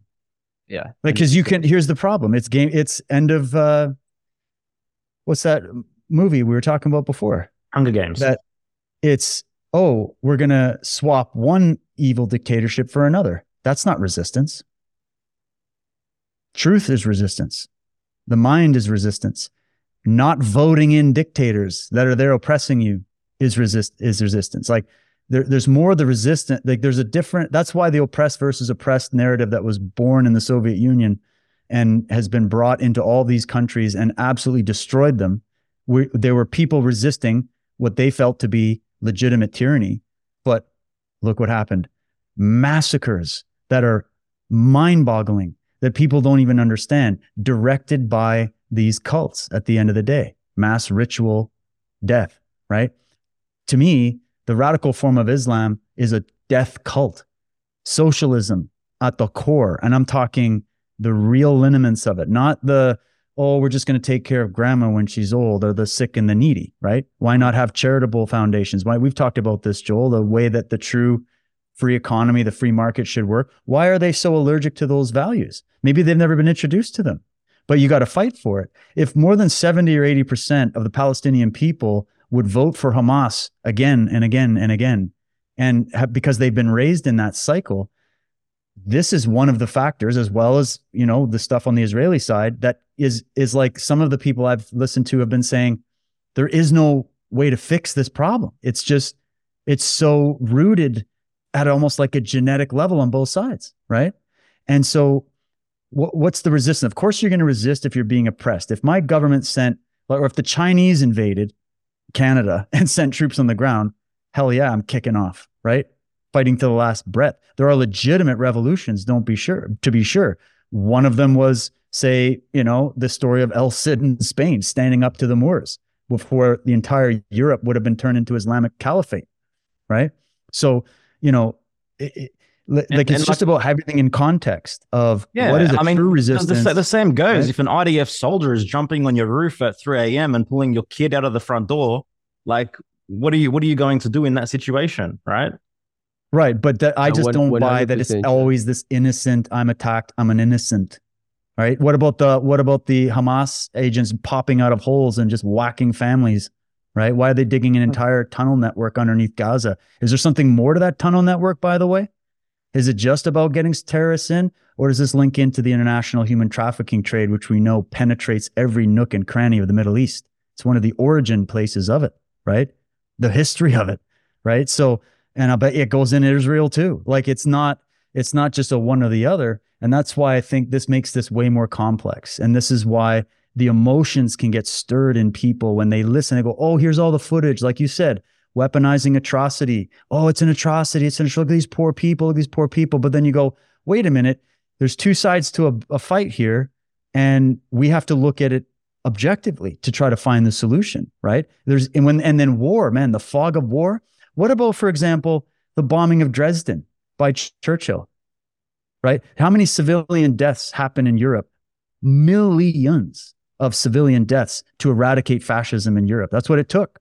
Was that a genocide by the British, by the Americans on their own people? Or was it literally DEFCON 6? We had to do it. And yeah, it was orchestrated by the same powers that be. But again, and then why are we not getting all up in arms about what's going on in Yemen right now? Why are we not talking about that? Because it's not favorable. It's Arab on Arab violence, right? It's the same everywhere. Like, so this is why I kind of say, look, we all sort of pick where we're going to find, you know, that empathy for these people, whereas I empathize with any innocent victim in any conflict. But then when I analyze, say, Russia and Ukraine, right? And they're, oh, Putin's the big bad guy. And really, yeah, Putin's no saint. And Russia has a fucking horrible history. And there's definitely a lot of evil going on. But in an interesting turn of events, who's telling you more truth right now? Joe Biden and Justin Trudeau, or Putin talking to Tucker? You know, not a perfect thing, but still, like, you look at it and you go, all right, well, interesting. And then you start to wonder, here's another interesting thing I'll just throw really quickly at you guys, because there could be even something bigger than all of this going on that we don't know. And we're being told, well, it's just the same old skirmish going on in Israel, Palestine. What if we're dealing with a purge across the world right now between an alliance group of patriots that want to see something good for their country, that are working with, I brought this up in the last discussion, working with people that are playing optics for the public, but they've seen the atrocities on all sides. They know what the origin is, and they're trying to flush out in all these countries. So we've had Russia, Ukraine. There's other stuff going on in other countries. We've got this Israel, Palestine. Guess what's happening probably this week? That's Taiwan and China next on deck. Weird how within like the same few years, we have all these things sparking off. And what if a lot of it is not what we think? Because we're stuck in historical context and we don't know that things have been changing and pieces have been moving. And there might be a whole other thing going on behind this to expose the very cult I'm talking about in a way that humanity's never seen before. That's just my pipe dream, but I'm just saying it's freaking interesting when you put it all together, that what are the odds that all of these ancient conflicts just start kicking off in the public domain and get us all talking about it? And what if some of this stuff is manufactured for that very purpose? It's just something to think about. Mm-hmm. And by manufactured, please don't take that as me saying innocent people are not being killed in these wars, okay? I'm just saying a lot of the optics of it, a lot of what's really going on behind it, it might not be what we think. And I can only hope that it's something positive. Let's hope it's not negative, right? But I just want to say, first of all, guys, I really love this conversation. And I love that we're bringing these points up. And I love that we're all trying to think from different sides. And I encourage everybody listening here not to just believe what I'm saying or dive into my theory or Gavin's theory or anybody's theory. Go learn about it. And what are we ultimately trying to get to? Gavin, you were hitting on this hard. We're trying to get to a better future for our children, a better future for this world. We're trying to eradicate evil, corruption, and tyranny, and to bring back truth, freedom, and justice. That's the mission. And we want it for as many people as that want it, right? But it's not as easy as displacing the dictator. That is something we need to realize. It's about a revolution within the hearts and minds of all people to awaken to the things you guys are laboring on your amazing podcast to show people that could be the ingredients towards true lasting change, where we can install that in people and deprogram the propaganda, the lies, the old feuds. Are we ever going to move a needle from the historical feuds? Can we move on into the future? I say this to people that I know and love in the First Nations community that still complain about everything. And I go, look, like I wasn't part of any of those things. I wasn't there. And neither were you, actually. So you and me are sitting here in 2024. What can we do to realize we have a common enemy and deal with that and then move on and make the future better? If we're stuck in the past, look what's happening. It's nothing but murder and bloodshed that benefits the same people we've been trying to expose. So I'm just for moving forward. I hope that this conflict is wrapped up, and I grieve at the sights of these innocent people being killed. But I grieved when I saw October 7th as well. And I grieved for all of it. I grieved for the Ukrainian people that were just caught in the fire, and they've been propagandized, and they're being controlled by Azov Nazi battalions, and they're being attacked by Russia. It's hell, right? But how do we get out of it? Only the truth is going to save us. And only when the truth can get out en masse. And the only way to get at the truth is to have these very difficult discussions, which I must say wasn't as difficult as I was thinking it might be. And I actually really learned a lot today, gentlemen. And I really, really appreciated it. And I hope we can do more of these. And I just thank both you boys, Erasmus and Joel, for hosting it, and Gavin for your incredible research and your very salient points that definitely reached me. So I hope they reach the people watching, and we can get towards some real solutions in the future. I agree. I mean, for me, just to be witness to this conversation and to hear all of you share your points of view, I just feel honored, and just to be able to be in this position to present this for all of us to come together and to bring you two together, great minds. And you hit the nail on the head. Like, we have to expand our consciousness. Like, yeah, sure, there might be some political solutions, some little ones here and there, but ideally it starts at home. And like, where is your mindset at? How do you think about things? What is the state of your health? How can you take in these ideas? Can you be open to hearing different points of view? And, something that we talk about often on this podcast, and I think it's imperative. Like, we have to move beyond this I'm right, you're wrong, and screaming at each other, and be okay with hearing someone share something that is different, and to let it land and to hold space within yourself for it and to consider, maybe I'm not right, maybe. And then I think so much can come from that, and I try to check myself. Like there's times where I like do my research and there's things I'm really, really passionate about and I stand by those convictions. And can I create a little bit of space and, hold the uncertainty that I may not have it all figured out? It's this dance between certainty and uncertainty that, each individual needs to embody in a healthy, balanced way. And I think that's what's going to move things forward. So like, I mean, you guys are legends. To have these conversations, we're fucking honored. And I just appreciate you both. Same here, brother. Well said. Likewise, man. I don't know if I should wait for Joel there. But Go for it, likewise, man. man, it was a fantastic discussion, and I was very excited about this. Also, you don't know what to anticipate. Mhm. But David's a very well-balanced, authentic truth seeker. So I was optimistic, and I was rewarded for that optimism.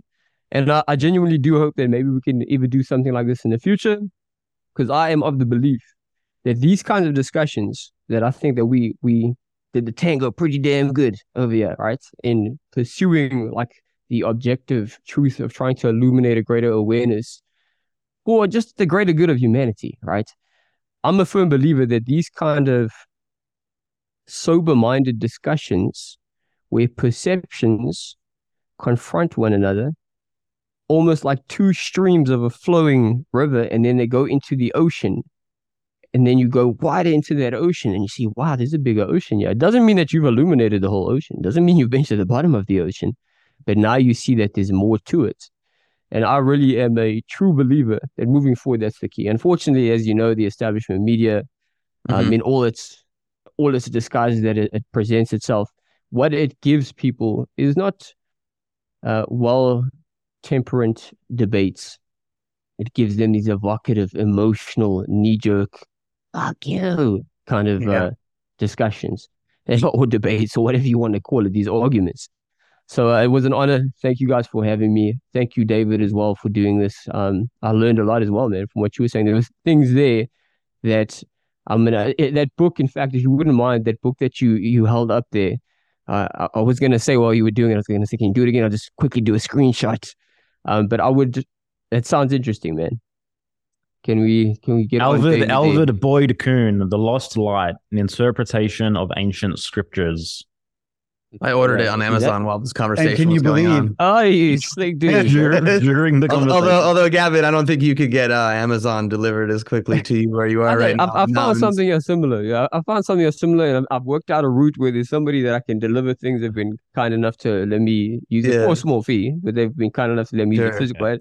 Like there's a plan, Sure. And FYI, there's no correlation between Erasmus ordering a book and reading it. Yeah. He likes Listen, the I'm a energy of it book around man. him. I got a lot of books I still haven't read too, but I want to have it for when the solar flare hits. I need some reading. So I call it Erasmosis. He just stares at it. He absorbs the information. That's what happens. But often. listen, I'm guilty too. I'm a window, like people like to window shop for clothes and they maybe wear it one time. I'm like that with books, man. I'm right there with you. I need that book. Yeah. And I just want to highlight too, based on what you said, like that's why these conversations are important, is because they are an example of how conversations can happen. If most people are just looking at the news, glued to social media, comment threads, they don't see this. They don't witness it. And then so they don't have the knowing that, wow, these kinds of dialogues can occur, that people can maybe disagree on certain things and hear each other out. So that's the one thing that I really appreciate about this. And the feedback that we got from the last one was that exactly, to see two minds communicate and have a dialogue where there wasn't a yelling or screaming, but an openness.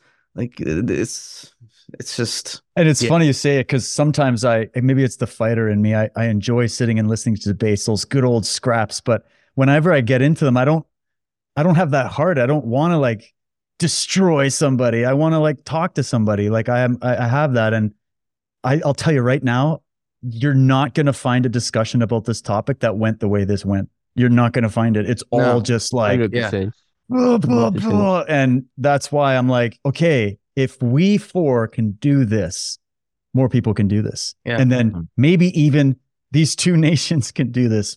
Maybe that's a pipe dream, but it just shows it's like the end of One Rocky. step at a time. Yeah. The end of Rocky could 4. change. The dude could change. You can change. Everybody Well, I can mean- change. Particularly sitting here as a Palestinian whose father was born in Jerusalem and having been raised with this discussion, for like over 20 years. And for me to be able to like see through the veil a little bit and question and step out into new paradigms, like there's no doubt that's possible for like other Palestinians, at least. I know that for sure. And hopefully the Jews as well, and the Israelis and those people. And, That's Joel, I humanity, can man. imagine how hard of a discussion this is for you, brother. And hats off to you for having the strength to do it and, bringing up your points. And in the end, I want peace in the Middle East, bro. And I want it all over the world. But again, only good ideas that work in reality are going to get us there, not pipe dreams that are sold to us by a bunch of soothsayers, and definitely not well-funded terrorist organizations on all sides. And so it's up to us humans, us regular people, to step outside the paradigms that we're being indoctrinated with constantly and to find the unity that's there. And we can do it. I've seen it happen. I got to say, when I was watching, and I keep bringing it up, of that convoy in Canada, it changed my life because it proved that that was possible, that we had people there who were from the Middle East, who were from Quebec, who were from Alberta, who were from India, who were bikers from Hells Angels, who were police officers, lawyers, doctors, who were all there unifying around one thing. It wasn't just the Canadian flag. It was about freedom. Yep. And a real freedom. There was no Marxist fists running around. It was just the true freedom of people coming together, sharing some hot apple cider and some hot dogs and bouncy castles, and just defying a bunch of tyrannical bullshit in a peaceful resistance. And I loved seeing that. And I think we can keep that same spirit alive elsewhere, and hopefully that reigns supreme in the future. Well said. Oh, Guys, thank you so much for coming together once again and having this challenging conversation and tackling it in the way that we did. Everyone else, thank you for being here. Thank you for listening. Thank you for, being the human being that you are and having expanded your psychology enough to be willing to listen to this conversation and even just be interested in this conversation, right? Is something of incredible value, in my opinion. Boys, let's schedule in round 3 in the not too distant future. Yeah, and to everyone listening, please, I know we say it on all the episodes, but please support both their work. Go to their website, support what they're doing. We'll have all their links below as usual. And like Joel said, just appreciate you for being here. Totally. Much love, boys. Well done. That was awesome. much love on all sides, man. Absolutely. Take care, everyone. Cool. Well, bro, feels like you and I said a lot that episode. I mean, it was definitely one of the episodes that I've spoken the most. I mean, I think I counted my words. There might have been like 28 total words that I said. I mean, but listen though, like when we're doing a roundtable on this topic and invite 2 specific guests that have, done their fair share of research, whether or not it's just in more modern times or also historically speaking, they have a lot to say. And, I was there to be witness, man. I was there to listen and learn. And I think that's the whole point of why we even did that episode. Like I mentioned, is for people to have the opportunity to listen to voices that, I think agree foundationally on principles. Yeah. And yet maybe have a different view or different research on how things are to a certain degree. Totally, man. And I think like one thing that we achieved through that episode is we kind of demagnetized the poles a little bit, and we expanded the middle when it comes to this topic, because again, it can come across as a very black and white issue. Obviously, it is very polarizing, but there's nuance that's required in understanding this topic, obviously. And, there's a journey that one has to go on to, broaden their awareness and, broaden their understanding of how they perceive this topic. And, yes, we can get stuck in the microcosm of it all. Yes, there's tragedies. Yes, there's horrific things going on, no doubt. And, but at the same time, how do we, like David said, zoom out a little bit and, align on the macrosm and on the macro of what's underlying and underpinning how this is being played against us. Well, yeah, totally. And also, I think, what's necessary needs to be done. And this is where, the responsibility lies on the individual is like, sure, you have emotions. Sure, you have feelings about things. But in order to gain some level of objectivity, like you have to like get a hold of your emotions. You have to kind of distance yourself a little bit just to see if you can get more of a bird's eye view around things. And, like you mentioned, like demagnetize the poles. Like just think of any relationship. Sure, there are relationships where maybe one person may be more at fault than the other because of some act they did or something that happened. But like more often than not, it takes two to tango. There is way more nuance that happens. Like both parties involved in a partnership play a role in how things unfold.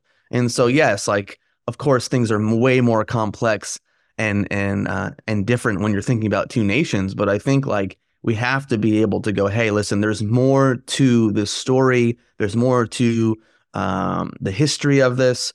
I can't just let myself get sucked into the emotions and be forced to pick a side immediately, especially if you don't have the full picture. You haven't contemplated things in a deeper manner. Yeah. And I mean, the reality is, whether it's on the personal level or a larger collective level, like victimhood has never solved anything ever.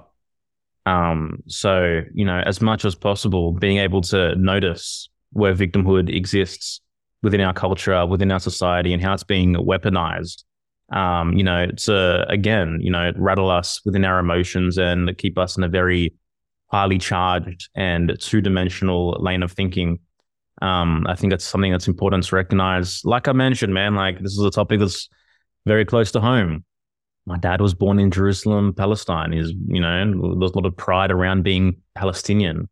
Growing up, this is a topic, which I've been highly conditioned with in many ways. And, being able to have these conversations and break down some of that conditioning and try gain a more objective bird's eye view as to what the lay of the land actually is. Like, this is obviously, probably a little bit trickier for me than it is for many people.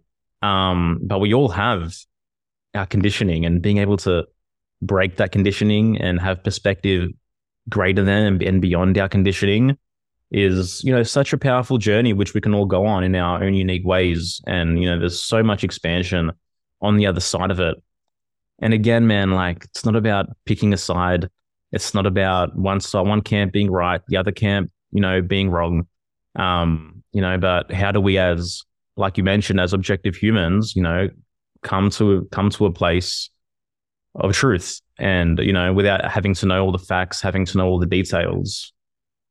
Yeah, man. And just to highlight even what I said towards the end of the episode, like to anyone listening to this, like you are under no obligation to pick a side immediately. And it's okay to be in a process of discovery and learning and just even figuring out who you are and what you believe around any issue. Like It's okay. You don't need to stake your flag in the ground immediately. And it is a process. And yeah. And like, just being so wary of not collectivizing like entire groups of people. Like there is a deep state America. There is a deep state Israel. There is a deep state Palestine. And there's a nice, healthy, America. There's a lovely, kind Israel. There's a, generous, wanting to connect version of Palestine. So it's like the way that these deep states and, underground kind of groups ferments, the surface conflicts and surface emotions into something that's much, much larger. It's much larger ramifications for individuals psychologically. It's something we need to grapple with as well. It's like, it's not Israel bad, Palestine bad. Yeah, and I think this is where like having that part of you that can just be a little uncertain, because the reality is, like you said, there are so many things at play behind the scenes that have been happening for decades upon decades that we have no clue about. Yes, you have diligent researchers that do their best to uncover these things that aren't being talked about. to highlight them, but there's so much that we don't know. And so, yes, cool, have an opinion, be on this process, but like also understand like no single individual is going to have the entire picture about a major issue, especially something as complex and historical as the Israel-Palestine situation. Yeah. And it's like, we have to check ourselves too, to see like, where are we operating from a tribalistic mindset? Where are certain tribalistic ideals and beliefs impacting our individual consciousness and our behavior? Okay, it doesn't mean like, hey, don't be part of a tribe, don't be proud that you come from a certain place. And it's like, can you integrate the opposite? Can you go, okay, like I'm feeling this pull on me from something, I'm feeling this intense, deep loyalty. And hey, listen, if truth is your highest ideal and a high value of yours, you have to be able to like put aside some of these tribalistic tendencies in order to explore things on a deeper level. Yeah. Well said, man. Guys, once again, thank you for listening. Just a brief reminder, Rise Above the Herd Round 9. Doors are now officially open. You can join us for this 8-week transformational journey, which has now impacted the lives of close to 100 students. So if you're ready to do the work, you're down to go on a deep journey, addressing your nervous system, addressing your shadow, developing self-esteem, stepping into true vocation, then we'd love to see you inside. Limited spots as always. Take care, everyone. Smoking mirrors, I'm seeing through the illusion. Waking up in a time, they think you're in a delusion. Somebody set the alarms, cause they be too busy snoozing. I'm in a DeLorean. Fast forward and